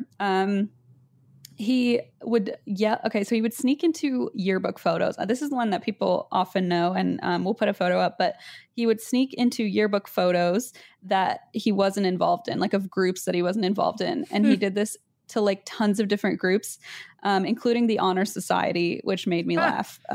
He snuck in and he just kind of stood there very solemnly, like in the Jeffrey Dahmer way, and just stood in the middle of the group. And apparently someone who did the yearbook got really upset and so he Sharpied out all the faces of him in every group photo, which makes it extra creepy now because it's like Jeffrey Dahmer's face like scribbled out in everybody's yearbook. So I thought that was kind of funny too before the whole scratching his face off. But he also played clarinet in the school band. He competed in intramural tennis. He was still pretty active for being like, kind of a weird kid. Mm-hmm. During a junior year trip to Washington, D.C., Jeffrey called the vice president's office of the United States, pretending to be someone important. And he landed him and two of his friends a VIP tour of the White House. I imagine it was so much easier to get away with shit like that when probably true. When there was no real security, at least compared to today. And also there was no caller ID and no internet to verify information. No internet. So there was also no real IDing anyone. If they just said a name, you just kind of trusted it if there was confidence behind it. So exactly. I mean, that's still very impressive. Still a great story. Also, you got to be really ballsy to do that, I think. Yeah, I think call the White House. They just assumed why would someone do that? Exactly. Why would a child do that? In 1977, when he's 17 years old, when Dahmer, 17 years old, Jeffrey, his father moves out of the family home because he and Joyce are filing for divorce. And there's a really long, drawn-out custody battle for David, the younger son. And apparently this divorce really screwed screwed with Jeffrey's head, I guess is a good way to put it. He was an average student, and despite his increasing alcohol dependency to cope with his parents' marriage and divorce, his friends and classmates, for the most part, a lot of whom were like interviewed in some of these movies, saw him as just a normal guy who sometimes did something like goofy or strange for attention. He went to prom with a girl and attended his graduation. He was just like a normal kid on the surface, but inwardly, maybe not so much. So it's about this time that he starts imagining these elaborate fantasies about hitchhikers and joggers with, quote, Chippendale swimmer body types. Oh. And his fantasies would involve complete control over these men, and in some cases, death of the fantasized individual prior to performing sexual acts on them. Okay. So I think we can see where this is going. We can see clearly where this is going, yes. You're painting quite a picture. I'm just kind of dumping the paint onto the canvas and saying, look, it's a mess. Right. So just after Jeffrey's graduation in 1978, Joyce takes David, the younger son, and moves to Chippewa Falls, Wisconsin. And since his father had already moved out and was staying at a hotel until the divorce was finalized, Jeffrey just lived in the family home by himself at like age 18. Okay. So on June 18th, 1978, Jeffrey is driving home drunk when he, as fate would have it, spots a handsome, bare-chested young man hitchhiking to a concert. Uh-oh. And this is sort of where he said in one of his not confessions, well, I guess sort of a confession, but when he described his past, he explained this as like being fate, where he thought like, I shouldn't do that, but if it happens, it happens. And then he's like, I was driving and saw like my perfect fantasy walking down the street. My perfect prey. My perfect prey. So he offers the young man, whose name is Stephen Hicks, he's 18 years old. He offers him a ride and asks if he wants to smoke some marijuana at his place. And Stephen's like, sure. They have a few beers, they smoke some pot. And then Jeffrey says he realized pretty quickly that Stephen was not gay. So there was not a chance that, he'd be interested in hooking up. So when Stephen said he wanted him to leave, Jeffrey kind of panicked and was like, I don't want him to go. I want him to stay with me. And he had this like fear of abandonment. So worried that he'd be abandoned, Jeffrey grabbed a 10-pound barbell and hit Stephen over the head with it, and then continued to strangle him with the barbell until he was dead. Yikes. So at this point, Jeffrey just jumps right in and dismembers the body. And really just full steam ahead. It's full steam ahead. Like, this is fate. Like, no, it's you doing this, not fate. Wow. You've just been thinking about this for a long time. So he dismembers the body, and then he performs sexual acts on Stephen after death. He then wraps the pieces in plastic and buries them in the backyard of the family house.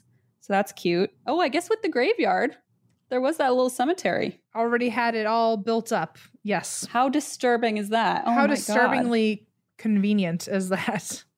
Yeah, exactly. The neighbor's like, oh, I saw his little cemetery for animals. And it's like, well, it's getting added. We're flipping it. Yeah. We're doing a renovation. Yikes. Yeah, no good. So in July 1978, Joyce and Lionel's divorce is finalized, and Jeffrey digs up Stephen's decomposed remains. He then removes and dissolves the flesh that's still in the body, places the bones between a set of sheets, and pulverizes them with a sledgehammer. He then takes these shattered bone fragments and scatters them along a ravine in the woods behind his house. So Stephen Hicks, who was his first victim, and he was just shy of his 19th birthday, was Jeffrey Dahmer's first ever victim, and nobody, unfortunately, ever reported the young man missing. So very sad. And there was a point in the Netflix documentary that came out this year about Dahmer. They're still making them, I tell you.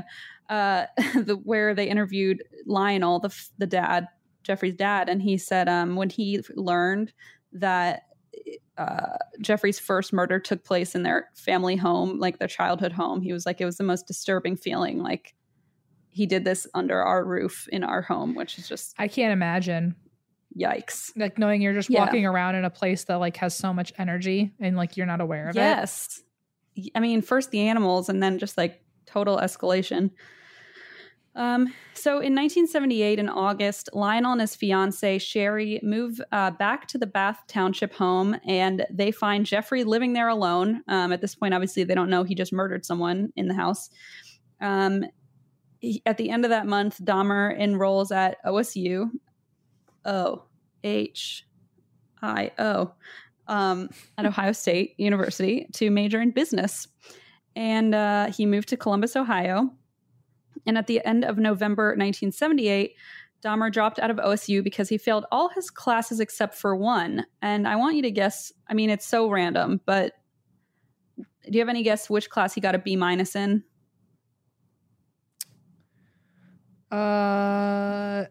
Something involving, if it's random, then no. I was going to say something involving like biology or like dissecting. That's a good point, though. I mean, it looks like he literally failed all of his classes, including science, but he did get a B- in riflery. Oh. So there you go. He never used a gun as a weapon, so that would make sense. Why? Maybe he got an A in cutlery or something. Exactly. That's a good point. So in January of 1979, so he's out of OSU at this point, out of college, and at the behest of his father, he enlists in the U.S. Army, where he trains as a medical specialist in Texas.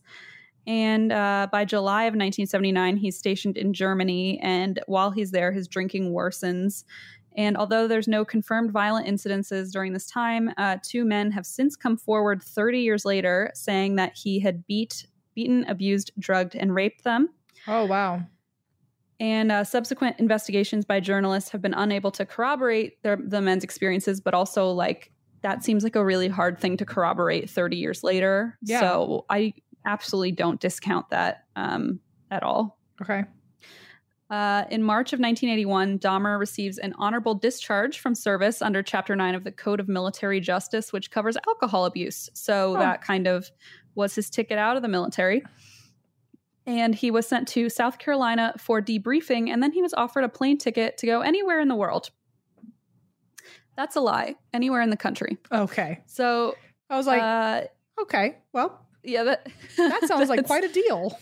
Yeah, anywhere in the world's a little much, especially if the U.S. Army is sending you just like on a whim. Right. But anywhere in the U.S., he was allowed to go. Got it. So after his debriefing, he chose to go to Miami Beach, Florida, which, okay, I guess that makes sense. Sure. I mean, probably better than going back to Ohio. No offense to me. From the end of March 1981 until September of the same year, Dahmer works at a deli and lives at a motel until his drinking leads to his eviction. And this is when he calls his dad and asks for a plane ticket home. So he moves back home with his father and now stepmother in 1981. And pretty much right away, he's arrested for disorderly conduct for drinking in public. And he pleads guilty, pays $60. Life goes on. In December of that year, he moves in instead with his grandmother in West Allis, Wisconsin. So this is the part that you mentioned kind of remembering. Yes. I don't remember anything else except that he was there and like at some point there was a body or something under the bed. I don't remember. You would be exactly correct. Okay. Yes. So his grandmother temporarily does have a positive influence on his life. And when he moved in with her, he later said he thought to himself, like, this is my chance to fix things and, be a good Christian again. And so he starts going to church with her. But obviously that does not last very long. And pretty quickly, things go downhill again. So he's working at this point as a phlebotomist in a blood plasma center. So probably exactly down his alley. Yep. And then later that year, he exposes himself to a crowd of 25 people, including children, at the Wisconsin State Fair Park. Ooh. And he explained this at one point, thinking like he had these urges. And he's like, so I thought maybe by exposing myself, I would fulfill that urge without having to kill somebody. So that was like actually his way of trying to avoid violence, which is very interesting. Okay. So he tried, didn't work. In September of 82, he's fired from the plasma center. And then in 84, he's still trying to like quell these urges, I guess you would say. Okay. So the next thing he tries is he goes into a department store dressing room and waits there until closing.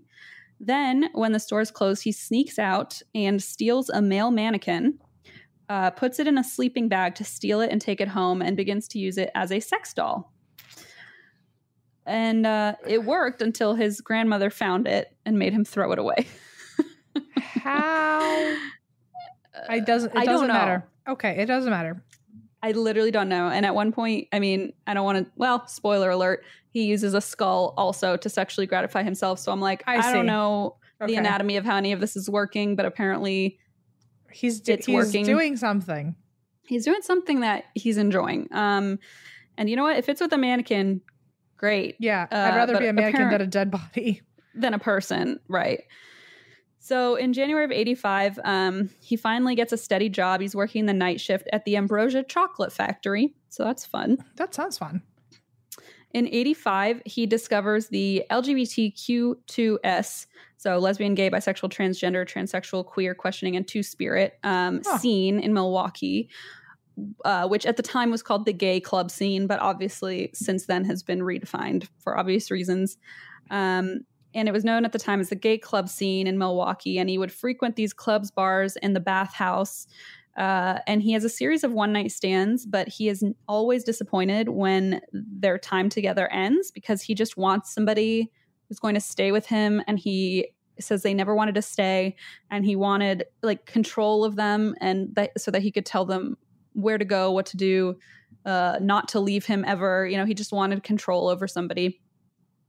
And in June of 1986, Dahmer finally discovers he can do what he wants if he drugs the people that he's having one-night stands with. Bingo. There it is. So he does this at least a dozen times during these days. He uses this sleeping pill. It's a benzo, but it uses a sleeping pill called Halcyon. And he starts drugging the people he's sleeping with and then raping them. And this pretty quickly gets found out, and he is his membership to the bathhouse is revoked.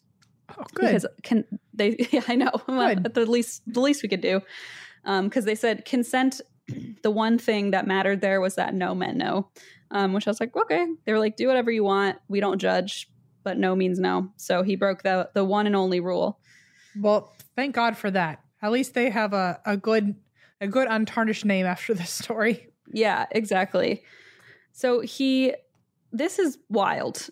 This is like the epitome of a fun fact that is not fun. Oh, hell yeah. He reads in the newspaper that an 18-year-old boy recently died, and he reads where the funeral was held, and he decides he's going to go dig up the body. Because again, he's trying to find ways to do this without murdering somebody. Right. I see. So yeah, so he tries, but the ground is too hard and he is unable to take the body out of the ground, which is good, I guess. At this point, he kind of finally realizes like his overarching goal, and that is he wants never-ending companionship with a human whom he sees and uses as an object that is under his complete control. Okay. So that is what he defines as like his ultimate desire. So a slave? Sort of, yeah. Like but also like a slave? lover. Yeah. Okay. Yeah, but also like actually he describes it later as a zombie. He wanted to create like a zombie who, and he tried, by the way, we'll get to that, but he wanted to create like a zombie who he could fully control and manipulate, and regardless of what you were doing in your relationship with them. Like, right. Didn't have to be about sex, just total control always. Yes. Because sometimes he wanted them to just lay with him and they didn't want to do that. And he got like really upset and would drug them or beat them to make them like lay with him. Gotcha. So in August of 1986, Dahmer is arrested again, this time for masturbating in front of two young boys near the local river. He says he was just urinating and they believe him. So they change it to disorderly conduct, and he receives 1 year probation and an order to undergo professional counseling. In November of 1987, Dahmer picks up 25-year-old Steve Tuomi at a Milwaukee bar, and the two head over to Dahmer's room at the Ambassador Hotel. So at this point, Dahmer says he had intended to just, quote unquote, drug and rape Tuomi, but he thinks he got some of the drug in his own drink by accident. Okay. And he doesn't remember what happened. And he woke up from a drunken blackout on top of Steve Tuomi, who was beaten and dead. Oh, shit. So Dahmer had bruises on his arms, and he concluded that he had killed the young man, but didn't remember it. Wow. Okay.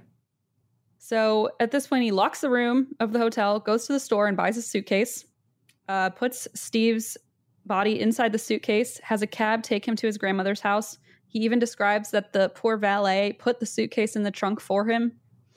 And when he gets to his grandma's house, he just puts the body in the suitcase in his grandma's basement. So about 8 days later, he disposes of Tuomi's body. And first what he does is he severs the appendages from the torso. You know how I feel about a torso. No, thank you. Oh, yeah, I know. So he severs the appendages from the torso, including the head. Then he removes the bones and he cuts the flesh into pieces and puts them into small plastic bags. Then he wraps the bones up and annihilates them with a sledgehammer like he did back in 1978. And finally, he had a thing for bones, if you recall. Oh, I remember. Yeah. Oh, you remember? That was not forgotten. None of this has been forgotten. None of this will leave any of our brains probably for the rest of time. Maybe that he was bad at riflery or whatever. Oh. Finally, he bags everything up, excluding the head, in a garbage can on his grandmother's street, just like for casual garbage day. December 5th, 1987, Dahmer boils the head in a chemical mixture and keeps the defleshed, which is probably my new least favorite word. Deep flesh? Defleshed. So isn't that bad? That's terrible. Defleshed. Yeah. Yuck. It's bad. So he keeps the defleshed skull to pleasure himself with. Okay. Yikes. Okay, so we've made it to that part of the story. I see. We've gotten pretty damn far, and it just keeps getting worse. Trust me. So until it becomes too brittle, and then he smashes it up and disposes of it. Oh no. Okay. I know. So Steve Tuomi is reported missing shortly after by friends and family who realize they can't find him. And this is about the time when he establishes his hunting grounds, quote unquote, in and around the Milwaukee club and bar scene, which at the time was called the gay scene. In January of 1988, Dahmer lures 14-year-old James Docksader to his grandmother's house with the promise of $50 if he would model for him. Okay. In his grandmother's basement, he drugs 14-year-old James and then strangles him. He leaves the body in the basement for a week, then disposes of it the same way he did with Tuomi. And he kept the skull again until it became too brittle. Holy shit. Okay. Yeah. In March of 1988, Dahmer meets a bisexual 22-year-old man, and his name is Richard Guerrero, and he is at the popular gay nightclub Club 219, and he's interviewed in some of these documentaries. Okay. Dahmer lures Richard back to his grandmother's basement with this is the wrong Richard. He is not interviewed because, unfortunately, he does not survive this. I was thinking of Robert, who we'll get to next. Okay. My mistake. Damn, how many names are there? Sorry. Jesus. And so many. So many. It's bad. So Richard Guerrero, he's lured back to his grandmother's basement with the promise of $50 if he spends the night hanging out with him. Once they're in the basement, he drugs Richard and strangles him with a leather strap, after which Dahmer engages in necrophilia with Richard's corpse. And then within 24 hours, the body is dismembered and disposed of again, except for the skull, which we've learned the pattern pretty quickly. And he later destroys the skull once it has become too brittle for his liking. So this has just happened like 3 times in a row now. So at what point did he...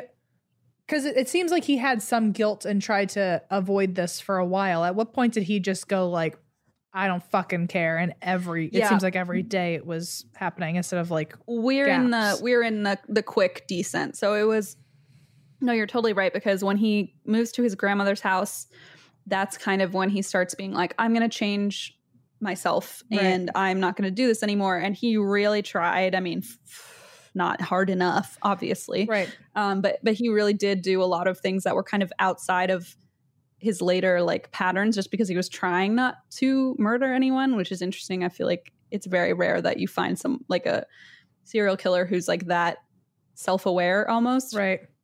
Or who cares that much, I guess.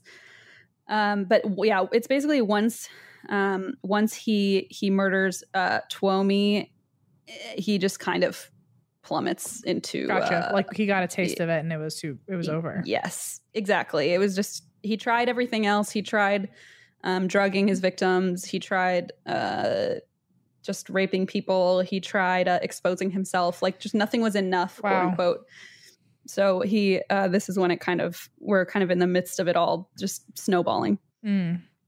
So April 23rd. So, I mean, you're right. This is less than a month later, the next victim. It's like so quickly that this is happening. On April 23rd of 1988, Dahmer lures another young man to his house and drugs his coffee. However, his plans are interrupted when his grandmother sees him with the man after he has been drugged. So Dahmer drives him to the hospital and drops him off. And when the young man wakes up, this is the one I meant who was interviewed. His name's Ronald Flowers, not Robert either. Clearly, I just can't remember their names. I'm so sorry about that. A lot of R's. A lot of R's. Ronald Flowers, he wakes up in the hospital and he believes he's been sexually assaulted. He tries to report it to police. And he believes, rightfully so, that the officers wouldn't file a report due to his sexuality and his race. And he is pretty much dismissed and not taken seriously, which, as sad as it is, that's not even shocking to me. So he was interviewed in the most recent Netflix documentary and kind of gave his side of the story, which is obviously really fascinating, but also just really fucked up.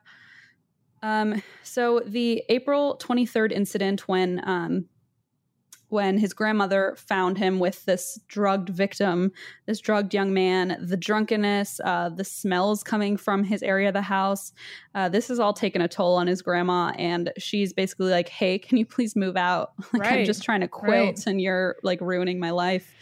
And she doesn't know, obviously, that he's like murdering people. She just thinks he's living this like extreme lifestyle where he's like, doing crazy drugs, having different people over every night, etc. But it's actually so much worse than she thought. Wow. Yeah, for sure. So September 26th of 1988, Dahmer moves into an apartment at North 25th Street in Milwaukee. And the following day, so he's literally been in this apartment for one day, he lures a 13-year-old Laotian boy to his apartment where he drugs, photographs, and molests the boy before letting him go. And then the day after that, he is arrested at his job and charged with sexually exploiting a child and second-degree assault. He is released on $2,500 bail, and his trial is set for May of 1989. But in January, he pleads guilty. And on Easter break from work, so he was arrested at work, but he kept his job. So, and he was arrested and pleaded guilty, but he still kept his job, whatever. He moved back in with his grandmother because he didn't last very long at his new place. So March 25th, 1989, Dahmer meets 24-year-old Anthony Sears at the end of the night at a bar in town. They go to his grandmother's basement, have sex, and then Dahmer drugs and strangles him before engaging in necrophilia. This is a bad word. He flays the body. He what? He flays it. Flays it? Oh, God, yeah. Do I have to explain it to you? It's not a good thing. It's basically when you, like, cut and, like, fillet. It's like a fillet. No, Flay. Flayed it.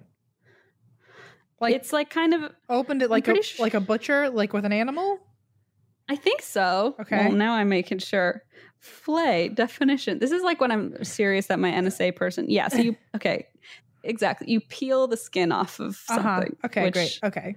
Okay. So I feel like it always reminds me of like medieval torture and stuff. I don't know. So that's exactly how I'm imagining it. So yes, we're on the same page. So he flays the body. He peels the skin off. He always had such a fascination with like insides that, you know, it was a matter of time at this point. Yeah, it was a matter of time before he got into medieval torture as part of his crimes. Yes. So he disposes of the body except for the head and genitals, which he preserves in acetone and keeps in his locker at work, which remember, please, that he works at a chocolate factory. Oh my God, I'm so scared of going into a chocolate store now. Can you imagine like edible arrangements having like... Oh no. Oh no. Oh no. Of all places to work, why would you ruin that for everybody else? Oh, gross. Why did he leave it there for safety?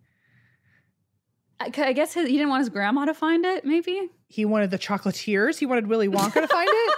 Okay. No. Okay, that's a good point. Oh, no. Also, like, that's the place where, like, at least your grandma, like, you probably can have, like, a compartment hidden somewhere in your room. But, like, when your boss probably has a master key to your locker, I can just, like, see a peen hanging out, like, on the shelf. Goodbye. Yeah, I see a peen hanging out in Willy Wonka's factory. Things got really dark and weird. I'm pouring more wine. Sorry. I'm not peeing, I promise. So he explained later that he kept the body parts because he found Richard exceptionally attractive. So I guess he just wanted... He deserved to keep them in the afterlife. Yes, like he should be flattered that that his body parts were that special, I guess. Jesus. Yikes. Oh my God. Yeah, it only gets worse. May 23rd, 1989, Dahmer is sentenced to 5 years probation, 1 year in the House of Correction with work release, and he must register as a sex offender. Then in February of 1990, Lionel Dahmer sends a letter to the parole board requesting that they not release his son yet. Okay. So, which he actually reads in the documentary. He begs the parole board to get his son psychological treatment prior to release because he is sure Jeffrey is mentally ill and will certainly reoffend if they let him back out. Wow. So I think that is like very telling that his own father is that concerned. Yeah. His letter unfortunately received no response. At this point, how many bodies does his dad know about? I don't think he knows about any of the bodies. He just thinks about like him drinking and like disorderly conduct. Well, and also like the rape allegations with the child. Right. Like he was arrested for sexual exploitation of a child. So those are the things where his dad is like, there's something wrong with my son and you shouldn't let him out. But 2 months earlier than scheduled, in March of 1990, Dahmer is released and he begins his probation period of 5 years. Okay. 2 months later, he moves out of his grandma's house for the last time, and he moves into the apartment 213 that we mentioned earlier, and he brings with him all of his trophies. Trophies, like genitalia and heads. Yes. Okay. The peen on the shelf. The peen. At this point, nobody knows about these trophies because nobody knows that he is a murderer. Right. But does he keep it in a box that says trophies? Like, how does he? How does he store it? Like, the R is backwards. How does he store these things? Like Tupperware? Like, what keeps them fresh? Because at this point, it's like decomposed balls, right? Well, he kept the one in acetone. He kept the peen in acetone. Okay. But the head he kept, I guess, in the fridge, and then the skulls would just end up breaking. So he probably didn't keep them very well. Did he bubble wrap them? I mean, it's such a stupid thing to ask about, but it's like if these I don't think he took very good care of them. You would think if these were his like prized possessions, like he might care about them a little bit. But then again, you can find a skull anywhere apparently. Exactly. Like he pretty quickly realized the skulls are expendable and he can just get another one. Terrible. As horrific as that is. And the peen he is kept especially in acetone in a jar to preserve it. So I think that's the only thing he's been like very careful about so far. And he has all the photos of like the little boy and all that. Right. Okay. So who knows what else the trophy box holds, but nothing good. So in June of 1990, he offers 32-year-old Raymond Smith $50 for sex. Once at his apartment, he proceeds with his usual method of drugging and strangulation and necrophilia. The following day, he purchases a Polaroid camera and photographs Raymond's dismemberment. And so that became a new part of his pattern, is that he would dismember the body, but he would photograph the process. Okay. To like look at later. Right. Which is what that guy found later in the nightstand. That makes sense. Okay. Got it. So he tries, this, excuse me. This answers your question, Em. He tries a different process of freezing the skeleton and the skull in an effort to preserve it. Wouldn't that make it more brittle? That sounds so stupid. It does not work. Okay. And the skeleton is dissolved in acid after the skull explodes in the oven after a failed attempt to dry it out. Okay. Well. So this is like the world's worst science experiment gone so wrong. Imagine just shattered skull fragments in your oven and there's no one. In your oven. Where you like eat things. But I mean, I guess here we go with Jeffrey Dahmer. It's not a concern to him, I guess. Ugh. So Dahmer later expresses regret at the waste because he didn't get to keep any of it. Okay. Yikes. Let's just let that sink in. In early September of 1990, he runs out of drugs, so that's unfortunate.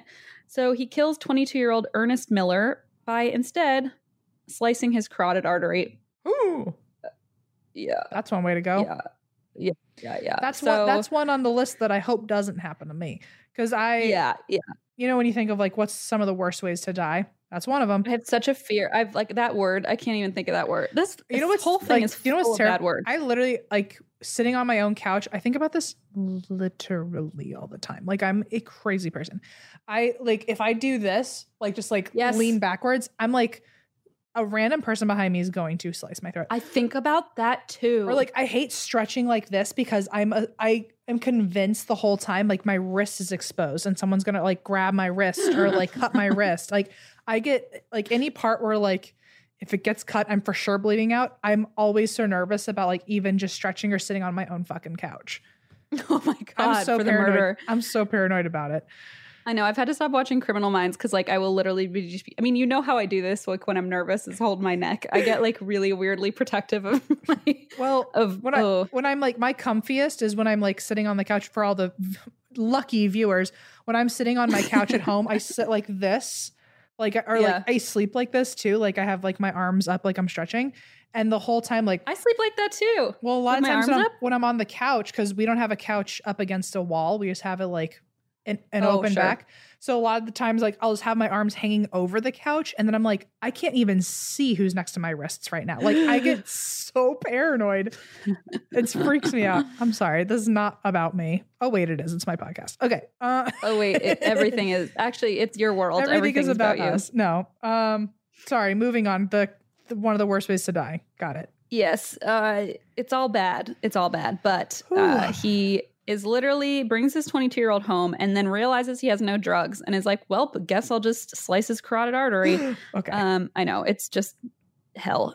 He photographs the dissection and keeps the entire skeleton and parts of Ernest's biceps and legs and heart because he wants to eat them.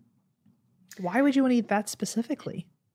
So he thought that if he ate certain parts of these victims that he would get some sort of power or attribute from the victim. Oh, so we're really getting like kind of fucking crazy now. Like yes, like if he thought he could like absorb their life power or something. I mean, if I could eat biceps and then have biceps, I would have eaten RJ by now. Like it's like RJ. It's obvious. We're all gonna eat RJ. If I want those. I just want that extra ab, just one. We'll give me one ab. We'll just take them off one by one, and we'll just go nom nom nom nom nom nom nom, and then all of a sudden we're Olympic swimmers, and then we're athletes. Got it. So he's like really losing it now. It's not just like I want to kill. It's like I believe I can transform. Well, also part of it, which I thought was even more telling, is that he thought. He really had like, I don't know if guilt is the right word, but he like really had a concern that he was ending these people's lives and he would consider it. He called it a waste when these people would die. Interesting. He was like, I need to do it, but it's still a waste to end this person's life. So he thought, and he explained later that eating them maybe would keep them alive in some way. Like he would keep them alive because even though their bodies were dead. So that one was that's interesting because in that episode of My Strange Addiction, the wife who lost her husband and like had him cremated she at one point was like moving and like the urn fell on the ground and some of his ashes fell out. And so she was like, I don't want to vacuum up my husband. And so she literally ate the ashes because she was like, I don't know what the best thing to do is, but I'm not going to throw him away. But I also can't put him back. And I don't know why I think the urn shattered or something. Right, so, right. Like it feels less. She didn't have a cup near her or something. So she just ate it. And then like her strange addiction became literally eating her husband. Like apparently it like tasted good or she felt like there was a connection there. And so she like, and then eventually like at the end of the episode, they're like, what happens when you eat all of him? Like you don't get more ashes of your husband. I was wondering that too. But so I kind of get it from, I mean, they're two very, very different sides, but they're kind of, they make sense in that like you want to kind of honor you want to like absorb the other person. Like you want to absorb the other person and keep them with you in a weird way, which we've seen with other murderers too. Like they eat their victim as a way of like becoming part of them. Like, I mean, it's just or like trying to think of like the best way to not, there's no word for it, but I understand what you're talking about. Yeah. And so it seems like there were a couple reasons why he did this. And obviously the other one is that he thought, I can get some life force out of these people. Excellent. Excellent indeed. He also, I'm just going to put this one out there. I don't even know how else to prepare you, but he compared the texture of the biceps to that of a filet mignon. So that's cool. I don't think it tasted like it, but he said the texture was like it. Yeah. It's just horrific. Can you imagine being that person's like mother or sibling or friend or whatever, and you're like listening to this guy casually talk about how... Well, you know who I think... Well, first of all, we all know my ass is going to eat filet mignon within the next 7 days, and now I'm all going to think about his biceps. But... Sorry. What was I going to say? Oh, it reminds me, I don't remember what the episode was anymore, but there was one, I've never been able to look at Korn the same way because you said there was a killer who was like eating, he like had a girlfriend and like killed her and like literally was eating her. And like when he got to her like booty cheeks. Oh my God. Apparently because there's like a lot of fat in the butt, there was like, he like described as like chunks of corn in the meat. I've never been able to look at corn again. And so like, but so that's what I'm thinking of. Holy crap. Do you remember that? I can't forget it. I said that? You sure did. Wow. I don't make that up. Oh God, that's horrific. Anyway, in case you're wondering what the consistency of butt meat is, apparently wasn't. You told me. You're the one who told me.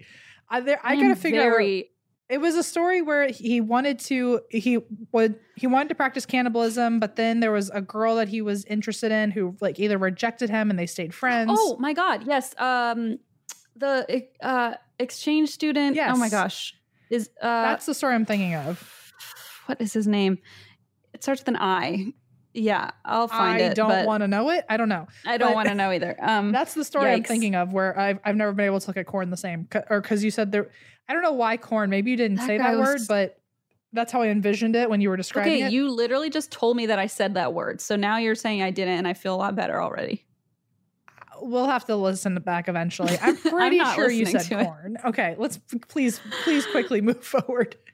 This is horrific. I'm very good at putting things into compartments of my brain that I will never look at again. And you've just like unlocked it for me and dumped it all over my lap. You're welcome. Thank you for that. You're welcome. Let's see. September 24th, 1990, Dahmer murders 22-year-old David Thomas. He drugs him and strangles him, but he does not engage in sexual acts with him or with his body.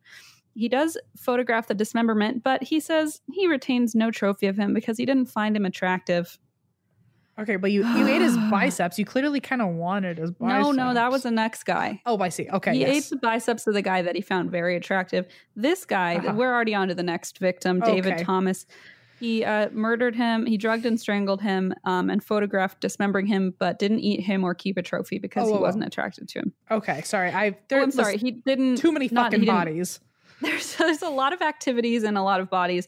He didn't engage in sexual acts with the body is what I meant. Got it. He continues to maintain his regular appointments with his probation officer, so they don't know anything is wrong. And neighbors in the apartment building begin to complain about a smell coming from Dahmer's apartment.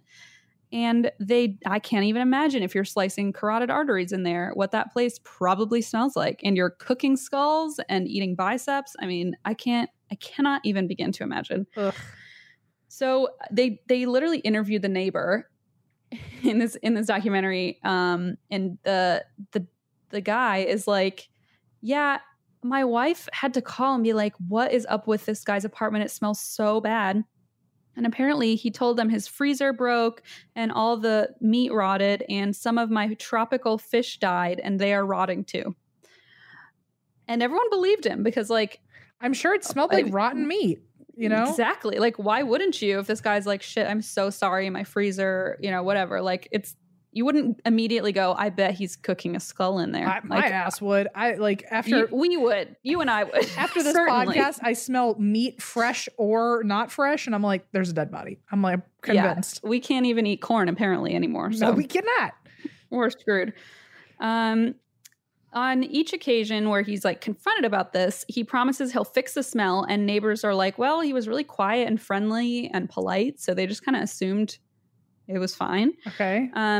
By this point, however, he decides he is going to build an altar with all of the skulls and skeletons he's collected. Because why not at this point? He's tried literally everything else with these body parts. That's true. So from October 1989 to February of 1991, he tries and fails to lure anyone back to his apartment. So he's like lost his edge. Uh-huh. I don't know if they can like sense the altar behind the door or what, but like they don't go back to his place. Uh-huh. They're like, no, there's something different about you. Your aura's off. You ate a bicep or two too many and something's wrong. Your aura is really whack, I guess. Whack. Yeah. So he's unable to lure anyone. I guess he changes up his routine because February 18th of 91, he lures 17-year-old Chris Strotter back to his apartment with the promise of money for nude photographs. They have sex, and then Dahmer drugs, strangles, and photographs the dismemberment. He keeps the hands, head, and genitals, probably for his altar. April of 91, so literally 2 months later, he brings 19-year-old Errol Lindsay back to his apartment where he drugs him. Now, this is when he decides he wants to make zombies. And he wants to make zombies for his own, like, sex zombies, basically, like we talked about earlier. Yes. So he decides the way to make zombies is to drill a hole into the victim's skull while they're alive, BTW. So this is some Madame Mallory shit. Yes, it's exactly like it's the same. I mean, it's not exactly, but that this actual procedure is one of the ones she did, I think. Yeah, the brain stirring. Wow. This is not a good episode. I think you and I, no, it's a really bad episode. You and I, you did the uncomfortable laugh twice, which I only get to hear like at least like a maximum like once every 2 weeks. And I've heard it twice in 2 hours. Things are not good for us. So he doesn't do brain stirring, which was a word I really hoped we'd never have to get into again, but here we are. Instead, he drills a hole into Errol's skull while he's unconscious, and he pours hydrochloric acid into it. Goodbye. It doesn't work. I know that shocks you probably, but it doesn't work. He instead strangles him when he realizes his zombie idea isn't going to happen. He decapitates him and disposes of his remains. And before he does get rid of the remains, he tries to leather the skin. But he's literally picking and choosing from like every other serial killer. Like there's like Ed Gein in here. There's what's his name? John Wayne Gacy. There's like pieces from all these different murder, like Madame LaLaurie. Like I don't know. He just can't decide. He can't pick a lane, I guess. He just picked the whole highway. He just like drove the wrong way down the highway. Yeah. So his leathered skin becomes too brittle. So again, he gets rid of it. In May 24th of 91, he murders a deaf man who's 31 years old named Tony Hughes. He leaves his body wrapped in a sheet in his bedroom. Guess what, by the way, just a fun fact. This whole time he's still working at the chocolate factory. Shut the fuck up. Who the hell hired him? Who was that? Who was like, had so little staff where they were like, this guy can stay? I mean, I guess they don't know too much beyond his arrest, but like, shouldn't you have wondered how that went down, or like checked in on him, or tried to learn a little more about him? You know, like get a beer after work and ask about his trophy box, right? Yeah. Or like open his locker every once in a while. And check for fiends. I feel like I would at least look in his locker and be like, is there any evidence here that proves that arrest? You know, right? Like there's got to be, this guy's off, I guess. But I guess maybe he wasn't that off because nobody else seemed to notice anything was wrong. So maybe he was just a master manipulator. Yes. So anyway, after he murdered Tony Hughes, he's still working at the chocolate factory, but his performance begins to falter. 3 days later, May of 1991, Dahmer lures a 14-year-old Laotian boy named Konarak Santhasimphone back to his apartment. And get this, by pure coincidence, Konarak was the younger brother of one of the victims that Dahmer molested in 1988.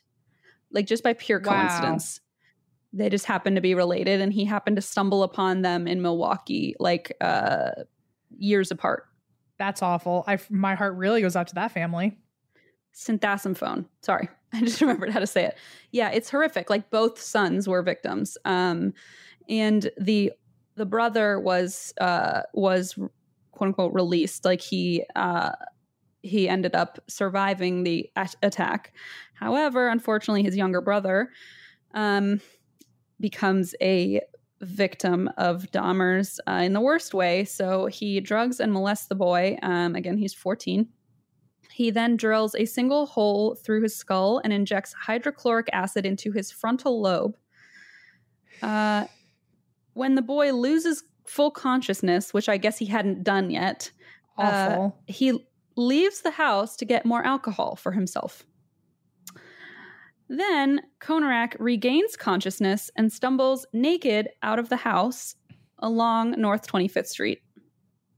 This is when things get so infuriating, you just want to punch a hole in the wall. So 2 local 17-year-old girls, one of whom was interviewed in this documentary and kind of retells this experience, see this boy, this young child, stumbling around. They call the police in an effort to help him. But either due to the drugging, brain injury, or both, he couldn't like say much more than basic Laotian. So like he knew English perfectly well, but like I guess someone had drilled into his frontal lobe. Okay, so I don't blame him for not having full capacity of language at that point. So he's really struggling. Like they can't understand him. So Dahmer returns home and sees the 2 girls with Konarak. So they're 2 17-year-old girls. And he tries to take Konarak back to the apartment, but the girls are like, no, the police are coming. You can't take him away. We're calling the police. So 2 police officers named John Balzarak and Joseph Gabrish arrive at the scene. And they show up and they talk to Dahmer, and he is obviously 30-year-old white dude.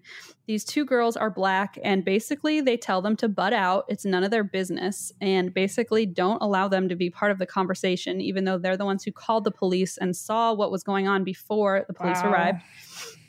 Dahmer tells the police, like, listen, it's just a misunderstanding. This is my 19-year-old boyfriend. He had a bit too much to drink. I have pictures at my apartment to prove it. If you want to see them, we're together. And the officers totally ignored the 2 girls who kept saying, like, this is a child. That is not a 19-year-old. That is a child, and something is wrong. So they escort Dahmer and Konarak back to apartment 213. Oh, my God. And if they had checked, they would have seen pretty quickly that Dahmer is a registered sex offender, but they don't even run a basic check on his name. Why would you? Why the fuck would you? Why, though? Like, why would it even matter? So they let him go home. So Konarak is this close to being saved. And then he dies. Yeah. So Dahmer does show them a folded pile of his clothes, of Konarak's clothes, and some Polaroids that he had like just taken of him. And I guess that was enough to prove that they were together. And by the way, Tony's body, one of his victims, is still in his bedroom wrapped in a sheet at this point. So like he literally is so cool as a cucumber that he lets them in the apartment and with a dead body in the other room and is like, no, this is just our place. Like everything's fine. Don't even worry about the head in the fridge. Okay. So Konarak is back inside with Dahmer, who injects more acid into his skull, and this time it kills him. I do remember this when they were doing the interview. The woman who was a 17-year-old girl at the time who had called the police said she went in and told her grandma what was going on and was like, you need to like help me figure out what to do here. And she goes back out and everybody's gone. The police are gone. Nobody took a statement or anything. So her grandmother calls the police to be like, hey, we just want to check up on what happened to that boy you guys found. And they were like, no, ma'am, that wasn't they have the full taped call. They were like, no, ma'am, that wasn't a young boy. That was the man's boyfriend. He's an adult. And she's like, are you sure? Because like my granddaughter swears it was a child. And he's like, no, ma'am. It was a full grown adult. They're together. There were photos of them together in the apartment. And that's so fucked up. They make it very clear. This is just a boyfriend thing, a boyfriend spat, and they want nothing to do with it. So yikes. May 28th of 91, Dahmer calls in sick to work at the chocolate factory because he decides he wants to spend the day dismembering Tony and Konarak, who are now both dead in his apartment, and obviously keep the skulls. The following month, which is June of 1991, happy birthday, Christine. Welcome to the world. Oh my God. Okay. Yikes. Dahmer meets 20-year-old Matt Turner at the Gay Pride Parade in Chicago and convinces him to come to Milwaukee to stay with him for a little bit. Turner is drugged, strangled, and dismembered, but Dahmer places his head and internal organs in plastic bags and stores them in the freezer. July 5th of 91, so a couple days later, Dahmer brings 23-year-old Jeremiah Weinberger back to his apartment from Chicago as well, with the intention of spending the weekend together.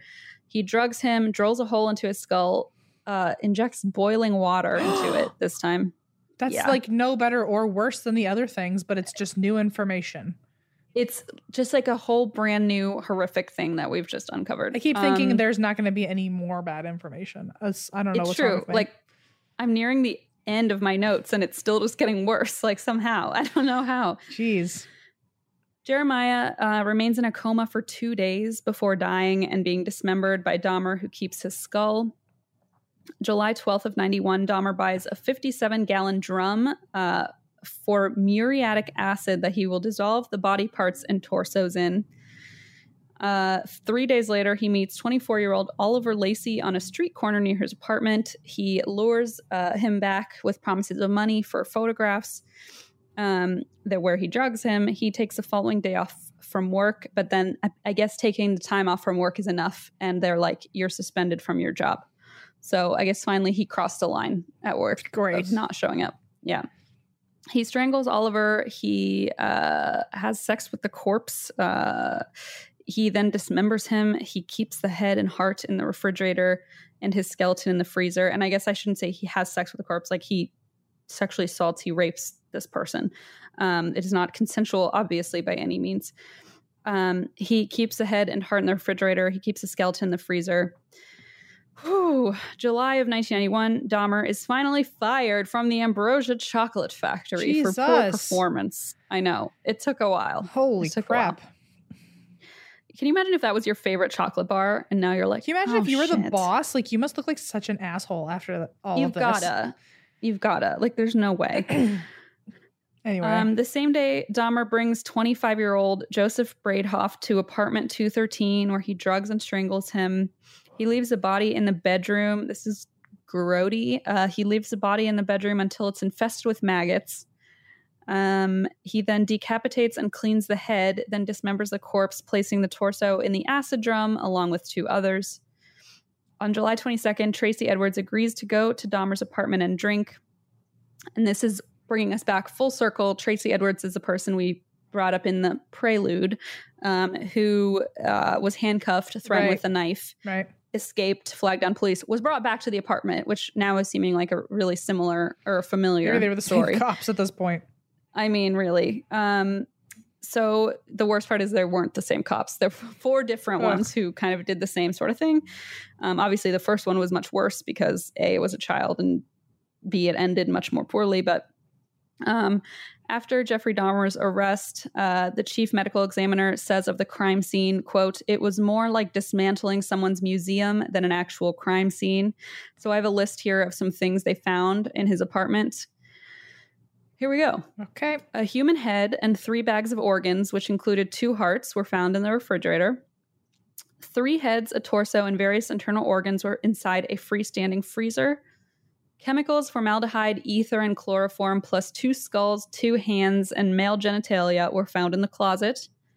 A filing cabinet that contained 3 painted skulls, a skeleton, a dried scalp, male genitalia, and various photographs of the victims. A box with 2 skulls inside, a 57-gallon vat filled with acid, and 3 torsos. Victims' identification cards, bleach used to bleach the bones and the skulls, incense sticks in an attempt to cover the smells when the neighbors complained. They found a claw hammer, a handsaw, and 2 drills, along with separate drill bits, a hypodermic needle, various videos, some pornographic, and I guess some not pornographic. I don't know what the other videos like. Jeez. Like the other ones American Tail.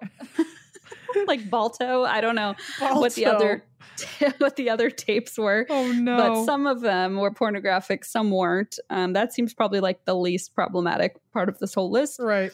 A blood-soaked mattress and blood spatter throughout the apartment, as well as a King James Bible. I was going to say, there's got to be a Bible in there somewhere. Something. He was trying to be a good Christian man, remember? Oh, yeah. So beginning on July 23rd and over the course of 60 hours, Dahmer admits to his crimes and describes everything in great detail for detectives. It's revealed that most of Dahmer's victims were the most vulnerable of society. So runaways, sex workers, convicted criminals, gay youth who had been cast out by their families, some of whom, like I said, were never even reported missing.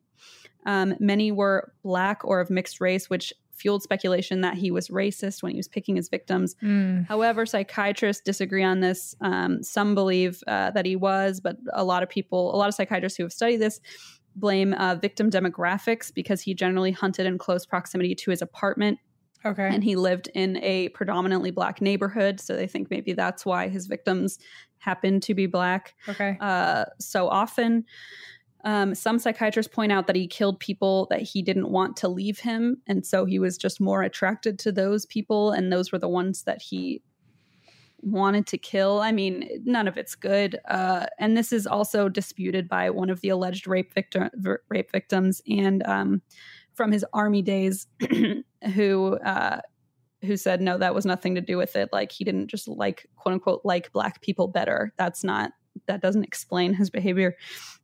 It was also suggested at certain times, clearly nobody fully understands his motives, but some suggested that Dahmer was self-hating, and by killing gay men, he was attempting to kill the part of himself that he couldn't love. But most people dispute that generalization. I personally think that's a weak excuse and has troubling connotations about somebody being gay and having, sure. It's just, I don't really fly with that, but whatever.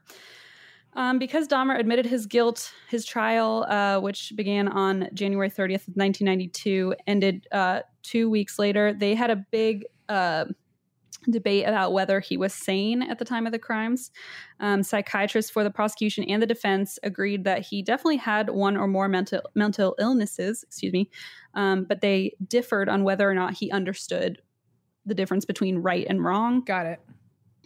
The witnesses are contentious with each other in and out of the courtroom. I mean, think about all the witnesses, like the number of victims and then the number of people who were involved. It's just like massive quantity of people. Yeah. The jurors agreed that Dahmer was sane on 15 charges of murder, with 10 jurors in agreement to dissenting. He was sentenced to life plus 10 years for the first 2 counts and life plus 70 for each additional count, for a total of 957 years. Holy shit. Yeah. And Wisconsin abolished the death penalty in the mid-19th century, very progressive. So he was sentenced to life multiple times, but not death. He was, however, extradited to Ohio for the murder of Stephen Hicks, which was the first victim when he was 18. Right. And he pled guilty to that and got an additional full life sentence for that.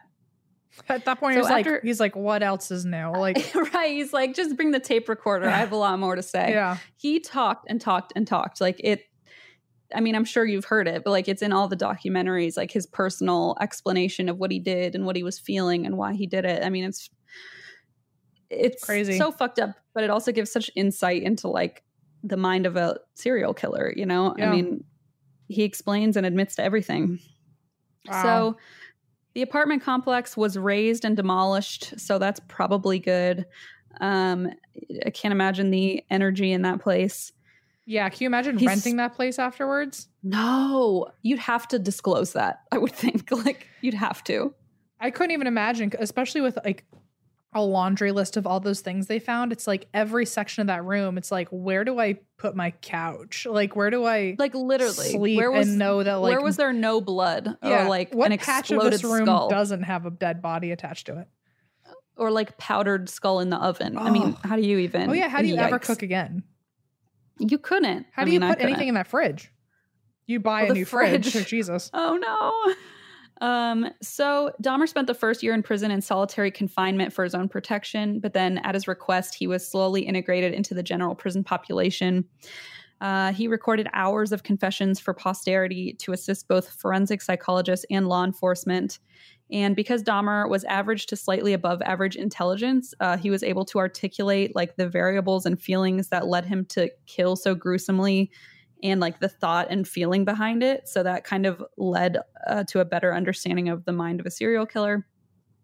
According to Dahmer's father and his minister and friend, Roy Ratcliffe, Dahmer became a born-again Christian in prison and was baptized in May of 94. However, in July of 94, he was attacked and slashed by a fellow inmate. The wounds were superficial, but at this point, his dad said that his son believes he deserves that whatever happens to him in prison is something that should happen to him. So got it. I guess at this point, I mean, he did turn to the officer or the cop when he was getting arrested and said, like, I deserve to die for this. So clearly, right. He knew what he was doing. He knew what he was getting into. Right. In November of 94, Dahmer and two men named Jesse Anderson and Christopher Scarver were left alone on work detail in the showers. When guards returned, they found 34-year-old Jeffrey Dahmer beaten to death with a metal chair leg and sodomized with a broom handle. Jesse Anderson had also been beaten and clung to life for 2 days. Scarver, who had killed them, was had diagnosed but untreated mental illness, and he says he killed them because God told him to. He spent many years in solitary, but later he elaborated on his story, saying Dahmer would taunt the prisoners and the guard by molding his food into the shapes of people and drizzling ketchup all over it like blood before eating it. And the day of the killing, Scarver said Anderson and Dahmer were taunting him because they were white and he was black, and that's what triggered the attack. All right. Then. In 96, Dahmer's estate was auctioned off. The proceeds were going to be given to victims' families who sued the estate. However, there was a group called the Milwaukee Civic Pride who were disgusted by the fact that people were bidding on the pot that Dahmer boiled heads in. So they settled with the families for over $400,000 for everything in the Dahmer auction. Then they destroyed everything, spread it out, and buried the pieces in various unnamed landfills so that Dahmer memorabilia couldn't be glorified, which I'm fully on board with. Yeah. I'm like, I don't think it's fun to collect like I get the interest, but I don't think it's like cute and it's kitschy not in to good like taste. Yeah. No. And to have like, especially the things that killed these people or like held their dead bodies. It's just like, I get a letter from John Wayne Gacy or a painting. That's okay. Sure. But like, well, like the actual item involved in like a victim's death. Yeah, it just feels so icky to me, especially if you're paying like enormous amounts of money for it as like a kitschy item. To be like, yeah, look what I have. Exactly. Like you're so eccentric with your decor. It's just wild to me. But I mean, I know people disagree with this. I do have an issue with like glorifying serial killers, and like I just think it's important to tell the stories. I don't love, decorating your house with their posters or whatever, but that some people like to do that. So I'm not like judging, the idea of them being collected for the sake of museums, like the Museum of Death. Like if you want to go somewhere to be educated on it, sure. Right. But like to just have it and then like actually cook other food in it and then make some weird joke about like, oh, heads have been cooked in here, like that's like, that's like someone's mother is crying, Right. It like so dismisses the whole pain and horror of the whole thing. So yeah, I'm with you for sure on that. Joyce, his mother, who we like haven't talked about at all since the beginning, had just reconnected with Jeffrey right before his arrest, and that must have been quite a reunion. Wow. But she died of cancer in 2000. David, the younger brother, changed his last name, and he lives in anonymity, which good for him. Sure. I wonder if he changed his first name too, since Jeffrey Dahmer literally named him. Yikes. So officers Balzarak and Gabrish, who were the ones who handed Konerak back to Dahmer, were initially fired once his crimes were revealed, along with recordings of them making homophobic statements in relation to the incident. However, they appealed and got their jobs back. So of course, good for them. Of course. Why not? Konerak's family was awarded $850,000 from the city of Milwaukee after they sued the city for the officers' neglect. And Balzarak became president of the Milwaukee Police Association, really, for several years. So excellent. Fuck you. Excellent. Many movies and books have obviously been written about Dahmer. Most notable is probably the graphic novel My Friend Dahmer, which was written by John Backdorf about his friendship with Jeffrey Dahmer during their teenage years, and then was adapted to a film in 2017. There are a couple on Netflix. One came out this year.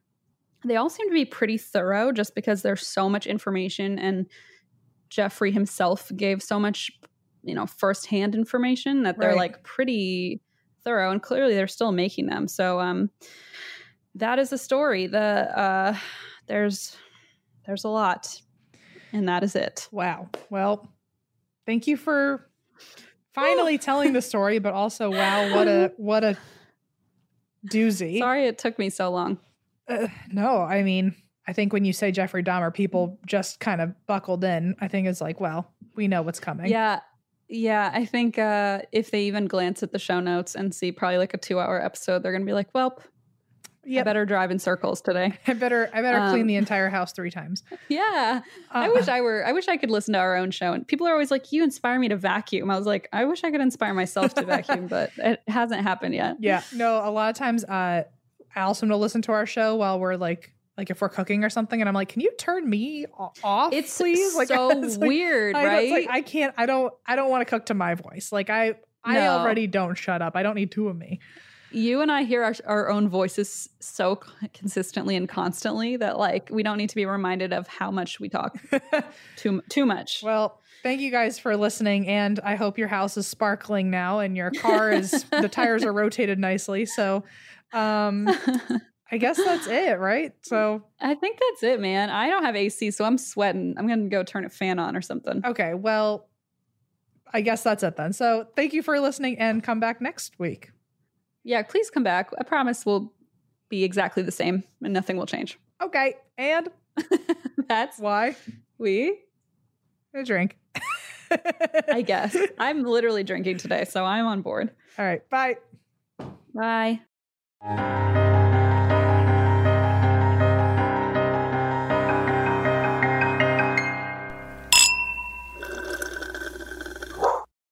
In a fast-paced world, every day brings new challenges and new opportunities. At Strayer University, we know a thing or two about getting and staying ahead of change. For over 130 years, we've been providing students like you with innovative tools and customized support, so you can find your way forward and always keep striving. Visit strayer.edu to learn more. Strayer University is certified to operate in Virginia by Chev and has many campuses, including at 2121 15th Street North in Arlington, Virginia.